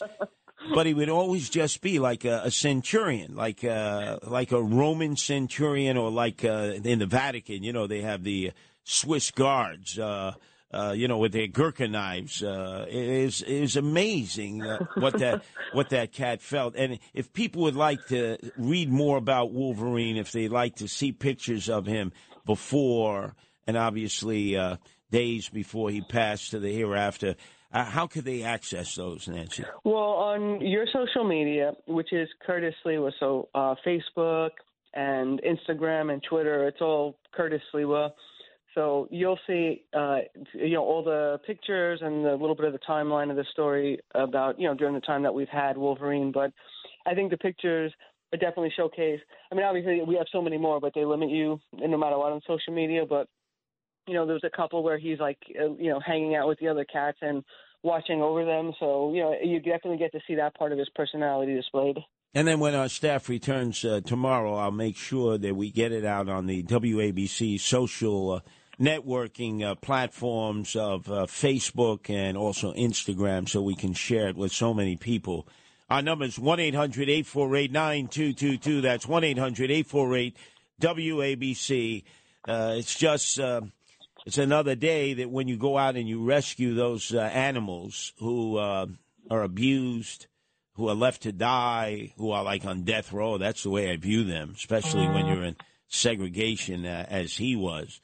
You play out the course, and it's real. I know a lot of people out there now who know exactly what you're going through, Nancy, and what I'm going through.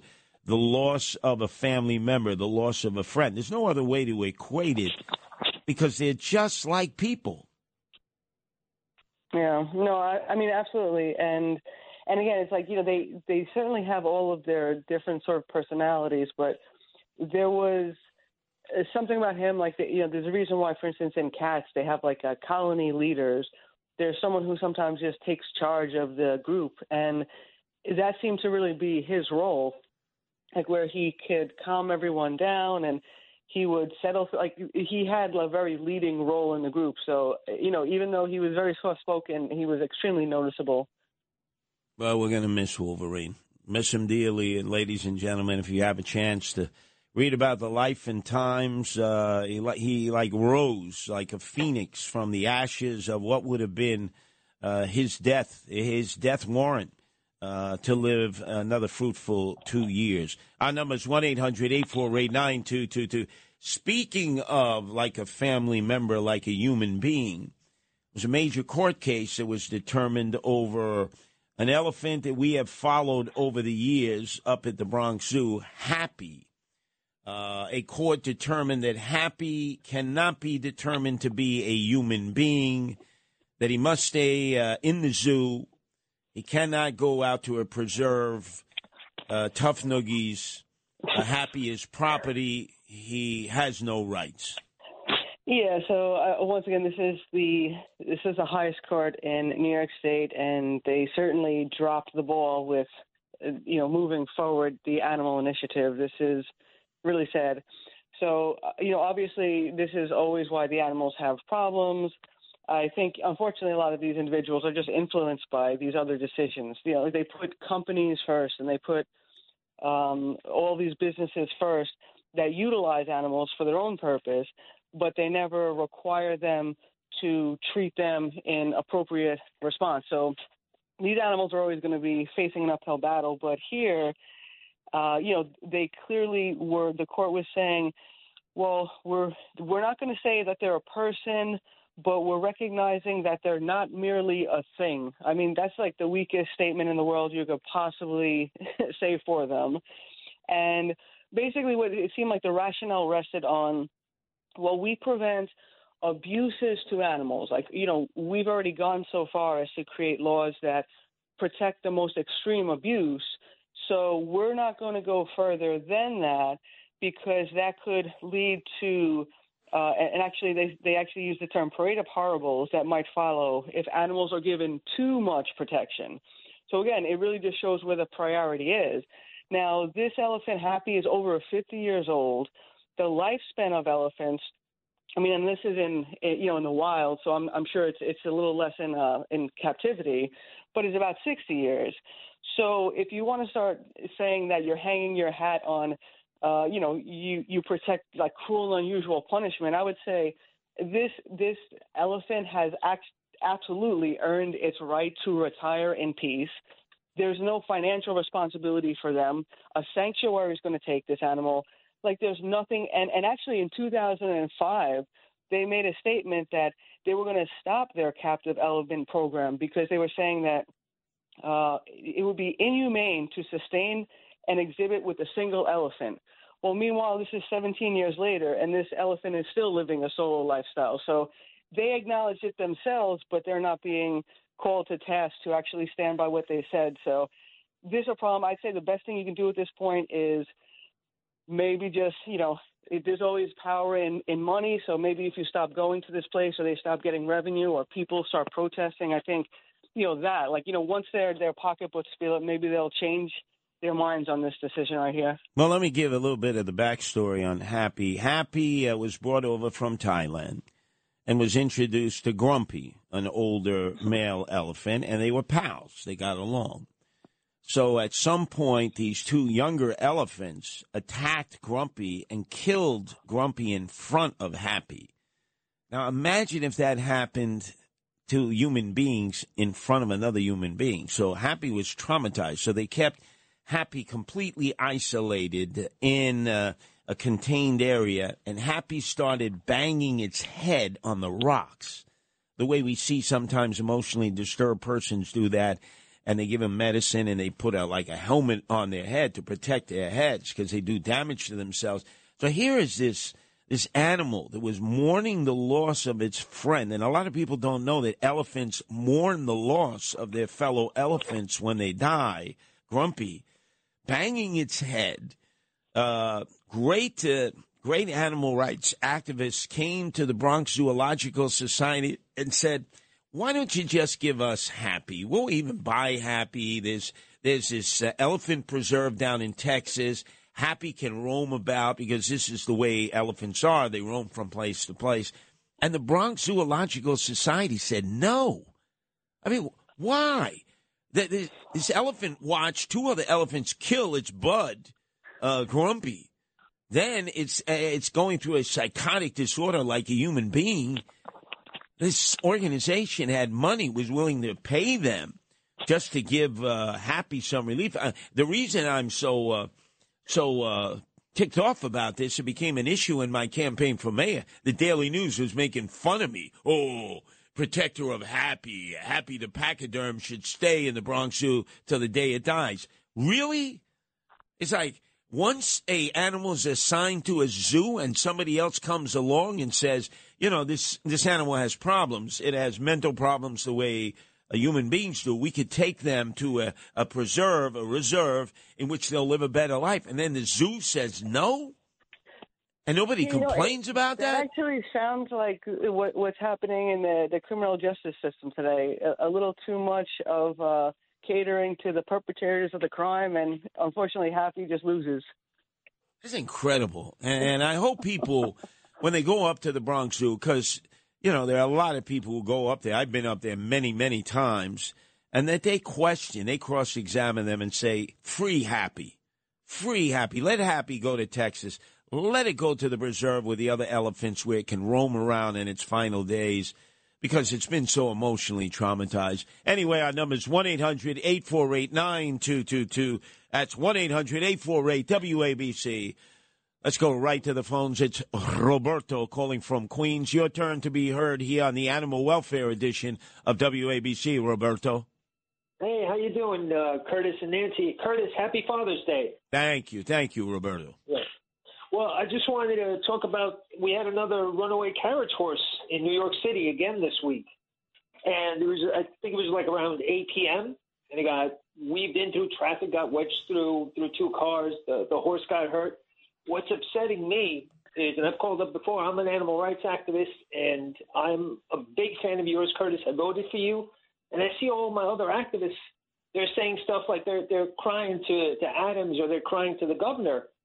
And I'm like, well, what you guys, we had a mayoral candidate that showed up at a protest that cared about the issue, and we blew that opportunity. Now they're looking for a miracle. It's nonsense. And these accidents keep happening, and the carriage horse industry keeps saying that, no, it's the first one. And, there's been like 20 of them in the last 10 years. Well, the interesting thing, Roberto, is that the carriage drivers are in a union, the TWU. This is the union that takes care of the workers in the subways and on the buses. What the hell do they have anything to do with carriage, drivers? So the union refuses to budge. And animal rights activists like yourself, Roberto, me, Nancy, we've said, hey, you're improperly treating these horses. You're letting them go out in traffic and they're getting hit. Buses, trucks, vans, cars are hitting them, leaving them to die out there. And you say to yourself, Why not? Stop it. And I want to take you back, Roberta, because it's very pertinent to our conversation today, June 19th of 1992, when I got shot 5 times on the orders of Gotti Sr. to Gotti Jr. to the Gambino crime family. I couldn't get to work that morning. Obviously, I was on my way to doing the morning show. And the first call that came in was from a great radio broadcaster known as Barry Gray. He was doing the overnights at WOR, and he would listen to us on his way home. He recognized that I had been shot. He heard the report, so he called into my producer, Mike Thompson, who was on the air, letting people know that I had been shot, and they didn't know that if I would survive or not. And the interesting thing, Roberto, is that when I would listen to Barry Gray in mid-mornings on the old WMCA and WOR, he was a believer in the Second Amendment. But every time an animal was hurt, especially in the horse carriage industry, the guy would be ready to take his gun and go out there and shoot the people who would traumatize these horses. He loved horses, probably more so than anybody I ever heard. Wasn't a New Yorker. He's from Los Angeles. Used to do radio programs from the Cotton Club when radio was king before there was TV. But the guy was always talking about how these horses are abused, Roberto. And you know what, Curtis? Eventually, there's going to be a fatality. Someone's going to die, and then there's going to be a huge lawsuit, and that's when everybody's going to say, "Oh, we never supported this. We never supported this." That's what it's going to take. And you know what? It's going to happen eventually. You know, I was in the campaign. I actually had found some of the Italian guys that own the horse carriage industry itself. They were at the 18th Avenue Festival. I was ready to sit down, get them to give up their horses. And, you know, they were more than happy to listen to the potentiality of being bought out by animal rights activists so that these horses can be brought to Pennsylvania and live a decent life, frolicking and playing with the other horses till the day they would pass to the hereafter. It was the TWU who resisted, the union that resisted. And you said, why? Oh, these guys, instead of being on a horse with a carriage in a place that's unsafe for horses, you could be in the motorized carriages that now have replaced horses and carriages all over the world, including in Santo Domingo and the DR. And the TWU said no. Anyway, do appreciate it, Roberto. I had to get my frustration off on that because, man, that really pissed me off.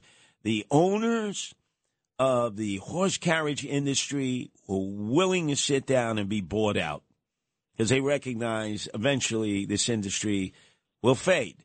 Mexico City, Santo Domingo, other cities around the world have replaced their horse-drawn carriages with motorized vehicles. And no complaints, Nancy. It hasn't affected any of the tourists. None of the tourists say, "Oh, I'm not going to Santo Domingo because I can't take a horse-drawn carriage ride."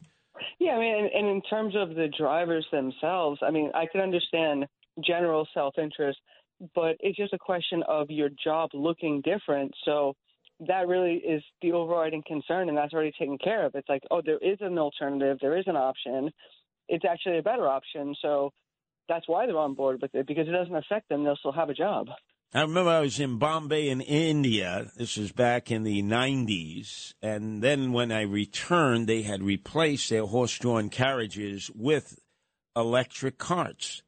India, Dominican Republic, Mexico, but not New York City? That makes no sense. Our number is 1-800-848-9222. Let's go to Ann in Rockland County. Your turn to be heard here on the Animal Welfare edition of WABCN. Hi, Curtis. I just wanted to talk a little bit about Stephen Wise. He is the lawyer, Unwise, that brought about all these cases. Before the elephants, it was Hercules, the chimp. He is looking for legal personhood. It's not that he wants to have them as human. He wants them to have legal personhood. And there's 3 kinds of legal personhood, but legal is the only one that has to be proven, like a posteriori. It's not self-evident. So I was thinking the one way he could have done it, for 10 years he's been doing this, and every time he gets shot down, and now Happy is, the last victim. He should go for partial personhood. I think that might work. To be a legal person, that means that you can be sued. And yes, because I'm an animal care officer or control officer, I prefer care. But in the dangerous dog laws, you are suing the dog. So if you can be sued, you can be a legal personhood. So for Happy, if he had gone for at least partial legal personhood, he might have won. He's been doing this for 10 years, and every time he gets shot down, but he claims this is success. So, yeah, Happy should go leave the poor pachyderm alone. At this point, she's earned her freedom. Yeah. And you know what, actually, and to your point, right, so I understand, like I say, if you're talking in terms of dogs, for instance, so then that's going to reflect on those, like, individual owners. Now, in a situation like this, I think Happy definitely has the ability to do something different because Happy's making money for this business. So, in effect, they should be required to be setting up some alternative fund, not in addition to plan, like, okay, well, maybe you only have them for a certain amount of years before they go to a sanctuary, if that was their plan to begin with. But some portion of the money that's coming into the zoo should have been attributed to a Happy fund, so to speak. And then there would have been the ability for, that sort of a argument to exist because Happy should be benefiting because otherwise, it literally is just being utilized for its services, making someone else money, and it's earning no benefit. Like that in itself should be something that, like you said, does earn Happy the right to retire at this point because this is ridiculous. I mean, how in the world can you possibly deny this? Like the bad press, the way how it looks on you as a business, which is really in many ways trying to advocate for humanity of animals. You want to educate people about animals, make them more empathetic. You're doing something that's against what so many people would agree with. Like, this is a point where this animal should retire. Like, it's just so against what your philosophy is. So, yeah, I think that I agree with you. Isn't this amazing, Anne, that they keep referring to this elephant as Happy? Happy is anything but happy. But happy, yes. So unhappy. And, imagine banging its head on the rocks. Banging its head on the rocks, which if that were a human being, we'd immediately take to a mental health care hospital. We would put a helmet on them, a football helmet, and we'd give them medication. I know. U.S. Surgical, are you familiar with U.S. Surgical? They were doing surgery on beagles for laparoscopy. So I joined their board of directors, and I figured that's the best way. So I got up and I said, look, these dogs need to be, when they've gone through all this, you have a sanctuary for them, and you retire them, and then you will feel better. And they deserve that. Well, and now you reminded me that o disgraziato Fauci, you would think would retire, right? He's like 81, he still haunts us. He subcontracted the experiment on the beetles to the third world country, Tunisia. Nancy, you described the torture that those beagles were exposed to, where their heads were like in a vice. They couldn't move their heads. And then they released these like insects that ate their face off. What the hell are you going to learn from that? And I would bet you, whoever the clinicians were in that third world country of Tunisia who were paid to do this were probably getting their jollies off while watching that. I mean, and this is part of the problem of having such a lack of oversight for this type of funding, because all of these companies, and again, it goes beyond just pharmaceutical companies, testing companies. I mean, it's university research.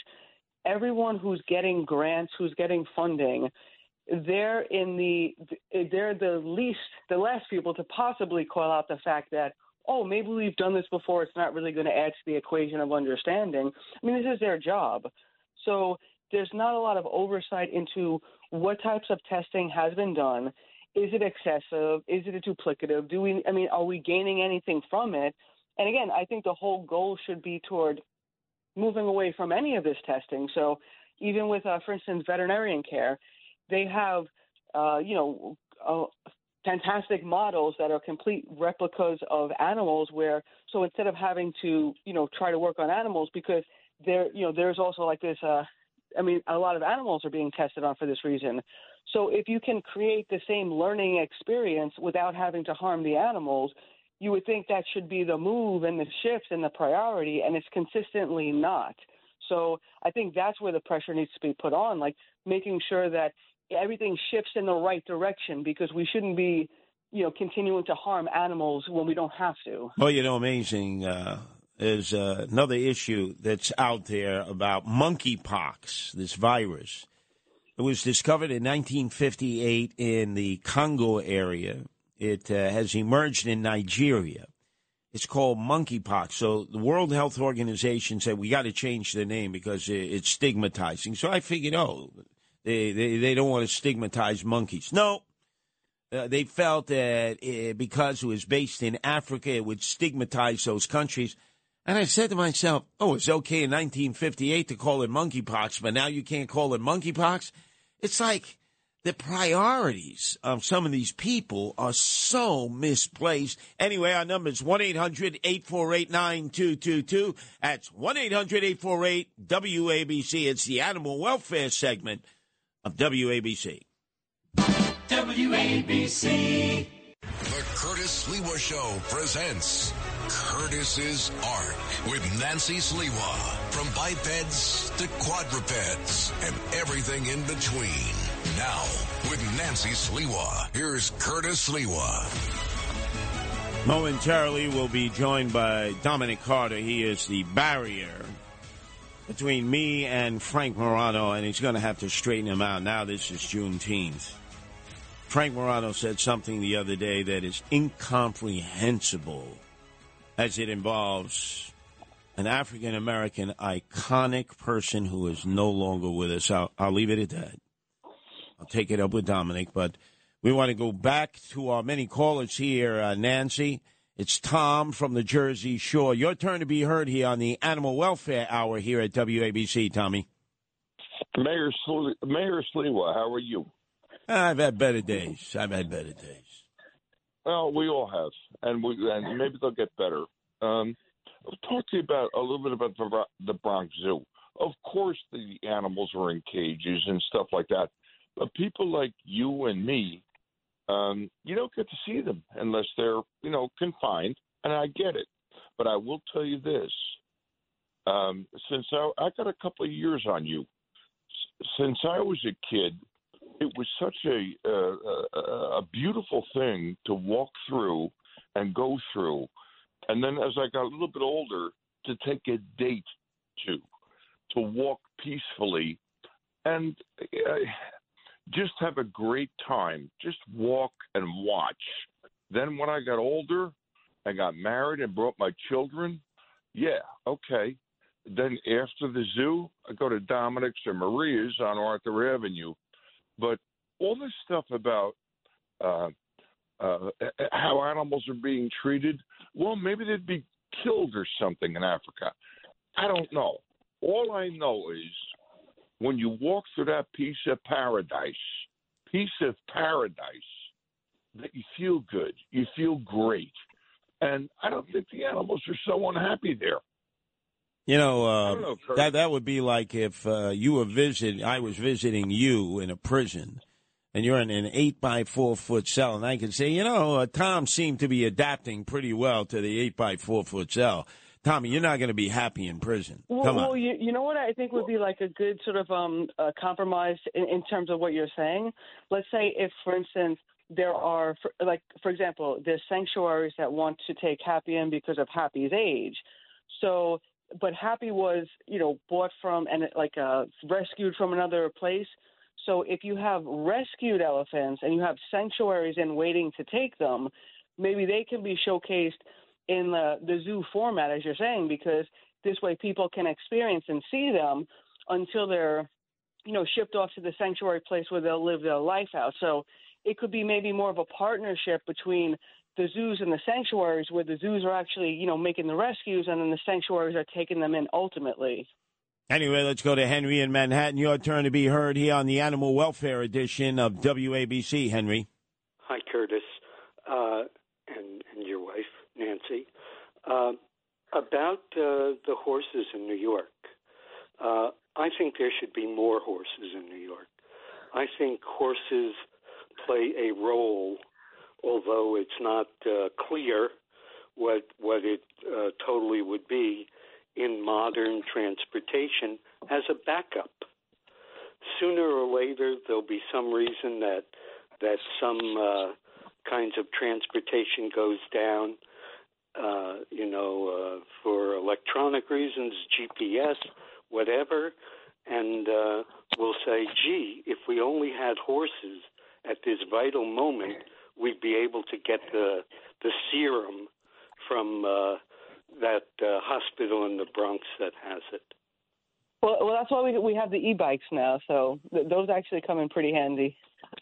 He makes one point. Frank is on his way here to do his shift the other side of midnight from 1 to 5. He begins a 5-day marathon himself, and he's coming in a yellow Pinto, which is like a death trap. He would actually be better off if he did come in on a horse-drawn carriage. A yellow Pinto. I didn't even think you were permitted to have a car like that. Yeah, that sounds fairly objectionable. Anyway, let's go to David, who's calling from Elizabeth, New Jersey. Your turn to be heard here on the Animal Welfare Edition here at WABC, Dave.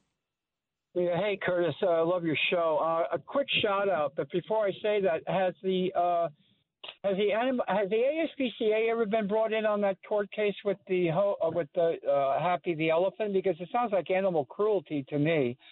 And the shout-out is for People for Animals in Hillside, a low-cost wellness neuter clinic. They're going broke, and they need help. What's the name of it again? People for Animals. There's 3 of them in New Jersey, but they're under. Okay. Yeah. Okay. And what is it that they do? They do provide low-cost, like, spay-neuters? Yeah, neutering plus wellness visits, vaccinations, and they're in incredible economic pressure right now, and they're not going to they're close to closing. And I wanted to do a shout out. Oh, that would be such a shame if they closed. Yeah. Yeah. No, that's. I'll get up the phone. I love your show, but about the ASPCA, have they ever brought in about animal cruelty? And I'll get off the show and listen. No, I don't believe. I don't believe I'm not sure they. if I've seen them. Yeah, I don't think they actually were involved in this particular court case. But I agree. I think that's the distinction. It keeps on not being recognized that this falls into the category of animal cruelty. But I certainly believe it does. I'm fairly sure anyone, if you were just to ask a public poll, if you had a jury on this, it sounds to me like animal cruelty, that this animal's been living in solitude. It was taken when it was 1 year old. It's been living in confinement its entire life. And I think almost 20 years now it's in solitary confinement, basically. I mean, that does sound like animal cruelty to me. So I'm not sure why they're not able to get the Happy out because of that basis. Yeah, and just the fact, and people need to understand this, Happy is not happy. It's depressed and bangs its head on the huge rocks that are built into that elephant exhibit there, hurting itself. And why wouldn't you want to release it to animal welfare rights people who are going to give a good life for the rest of the animal's life that came from Thailand? And that's the question. Why would you not do that? I mean, it's just so completely absurd, and I can't believe it's legal. Yeah, and I would think at this point, you say to yourself, they're just being stubborn. They're being pretentious. They don't like the fact that somebody would question how they're handling the elephant. But this is why people are stepping into the legal system, because they're hoping that you can get beyond self-interested individuals. You want someone who can actually recognize the entire situation and say it for what it is. But unfortunately, the New York State court system failed him, and he's still confined. Anyway, let's go to Robert in Suffolk County. Your turn to be heard here at WABC, Robert. Good evening, Curtis and Nancy. I have a good question. What is the best kind of food in your experience to trap cats outside with? I've used dry food, canned food, cooked chicken, tuna, mackerel. What do you guys say? I would say for the very hard to lure in, sardines, really stinky sardines in the can. Okay. Yeah, those usually work for the hard to get ones. Yeah, don't take my anchovies, Nancy. Don't take my anchovies in that tin. I love anchovies. Yeah, no, those things too. All right, I'm catching up to you. Robert, try it and let us know if it works. If the sardines in the can, the key in the can, you open up the can and you put the sardines out. Let us know if it works, Robert. Yes. I'm catching up to you, Curtis. I got 15. I had 16. Wow. But he escaped out of the trap because the door was not secured. And so is that a feral cat, that 16th cat, a cat who lives outdoors? Yes. All right. Well, let us know. Let us know if Nancy's, we'll call it Felix the Cat bag of tricks of luring cats in. And a lot of these cats, I've seen you with them, Nancy. They're really slick. They're really smart. They know what you're trying to do so that you can trap them and then spade them and neuter them, which they need to be spaded and neutered. And they use all kinds of technology and chicanery on you, but you're always able to figure out what their predilection is. Yeah, and the worst is when you just have one elusive cat in the group, and then you try to set up the trap, and everyone who's been fixed walks in to get the good food. It's like, oh, no. It just spoils the whole game right there.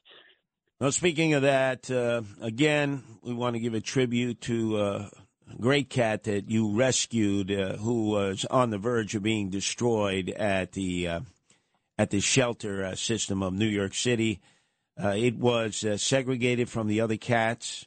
It was given a death sentence. Even the Governor Hochul, if she had called in, would not have been able to spare the cat. You were able to rescue Wolverine at the last moment. Wolverine passed into the hereafter in just the last few hours. Again, if you can explain, what was the malady, the disease that Wolverine had that caused him to deteriorate in front of us the way years ago, before there were drugs for AIDS, HIV/AIDS, you would see human beings deteriorate in that fashion? Well, what the term is for cats, they call it FIV. And all it's indicating is that there's an immunodeficiency disorder with the cat. So it's going to be more susceptible to catching anything. So, again, the same way that if you're healthy, you can come into contact with people who have colds, or like you don't necessarily get it. But, when you're immunocompromised, there's a lot of things that could put you at risk. So, again, that's an important test to have just to know, because, again, it's just important to know for the cat. And this way you can help guard against any health issues that happen with them. You can have them on certain medications, and it'll prevent, this type of deterioration, because it doesn't have to, be it's not a bad diagnosis if you're catering to it correctly. And it just requires you knowing about it. So, again, I would suggest if you ever get a cat from a shelter, or you ever get a cat and you have one set of testing, do a second set of blood work just to confirm this testing, because just to know about this on the front end would really, prevent a lot of negative consequences on the back end, I'd say. Now, Nancy, if people would like more information about what you do in reference to handling dogs, cats, and other pets, and if they needed to reach out to you because they needed some answers to their questions, how can they reach you? Well, the guardianangels.org site, that you can go to the tab with animal protection, and I can be emailed directly, Nancy@guardianangels.org. And, on any of those things, you can link to any of the social medias, and, they will explain any of the updates on all the happenings with animals. All right. Well, we'll continue to sit shiver for the loss of our cat, our friend, our family member, Wolverine. But now it's time for me to really get on Dominic Carter's case. So, Nancy, I'll see you soon. I appreciate it, especially at this time of our loss. Okay, and thank you so much, and I will see you later, Curtis. You got it. Up next, well, I got a bone to pick with Dominic Carter. Hey, I wonder what Dominic Carter knows about Juneteenth. WABC. Entertaining and informative. Talking about Curtis Lewa. Talk Radio 77 WABC.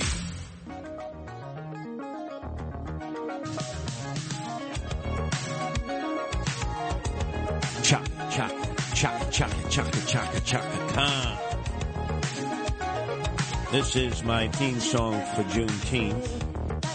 And I'll tell you why, Dominic Carter. I met Chaka Khan in Chi-Town, Chicago.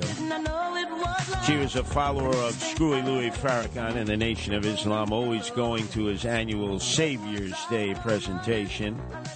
But she would also be seen in the audience of Jesse Jackson's Operation Breadbasket Rainbow Coalition. And she liked me.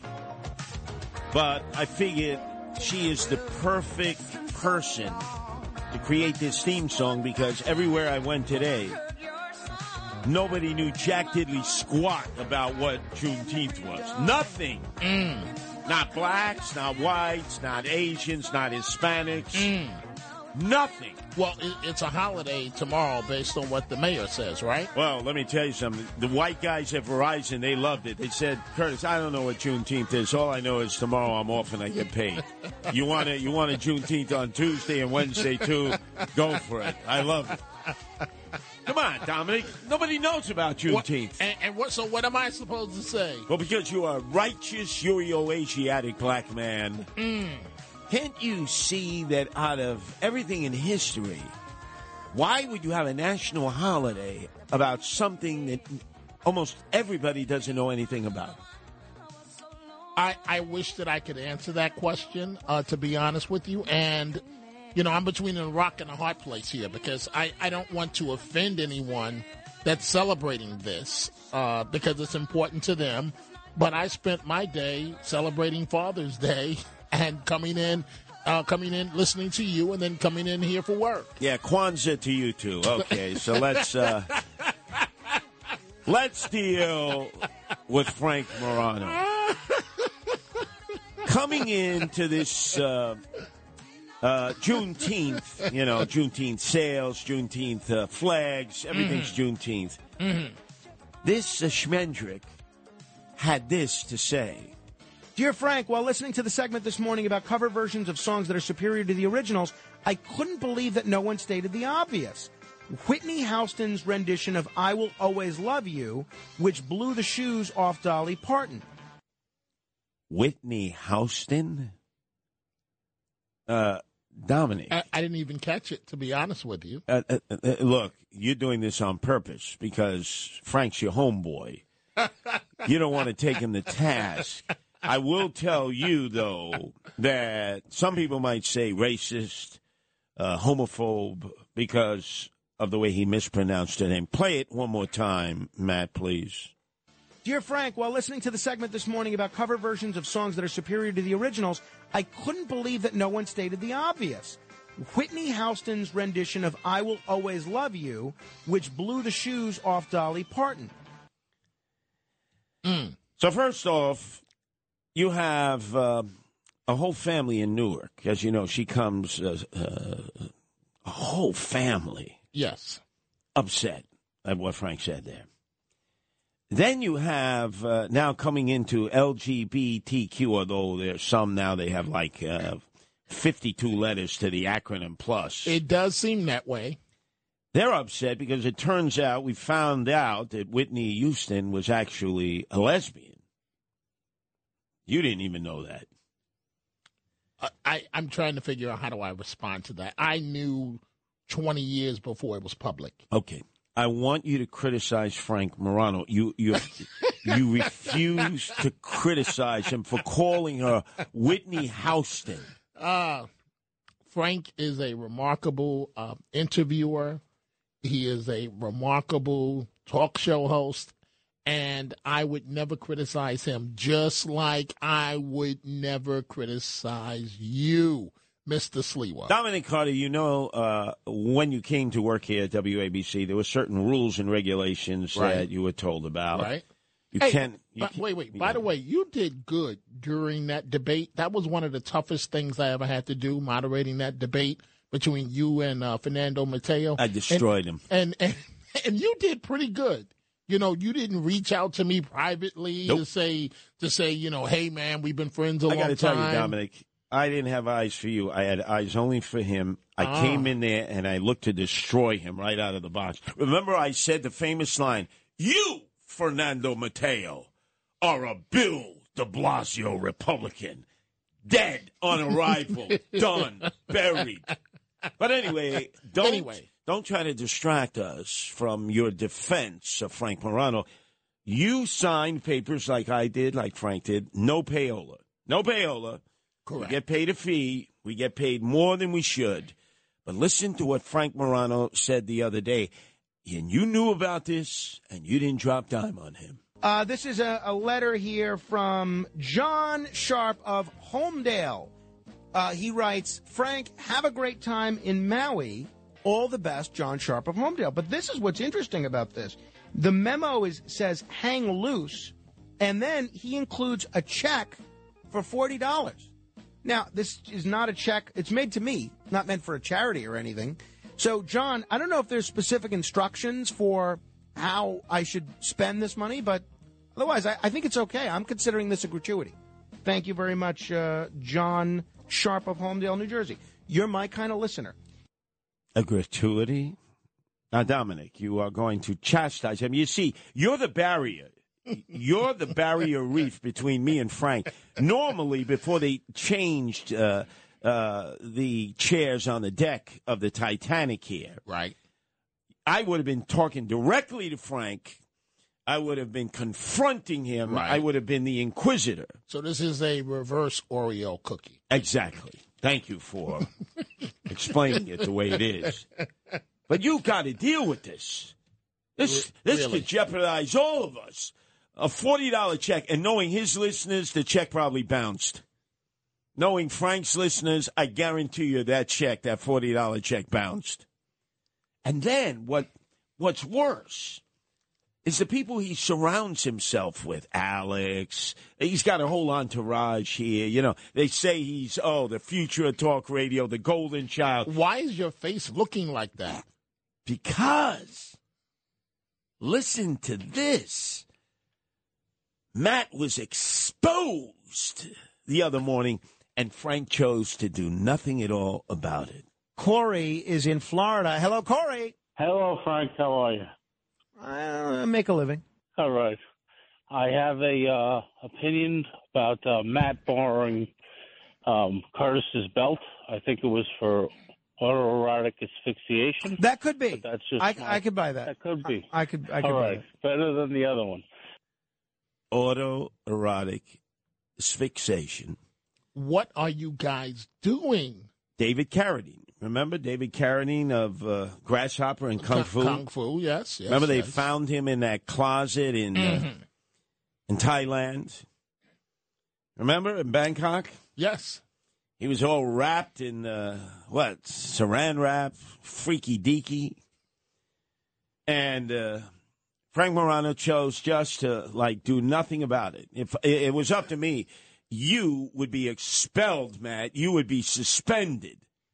You took my belt, and you were hanging yourself and getting sexually titillated? Now, how am I supposed to respond to that?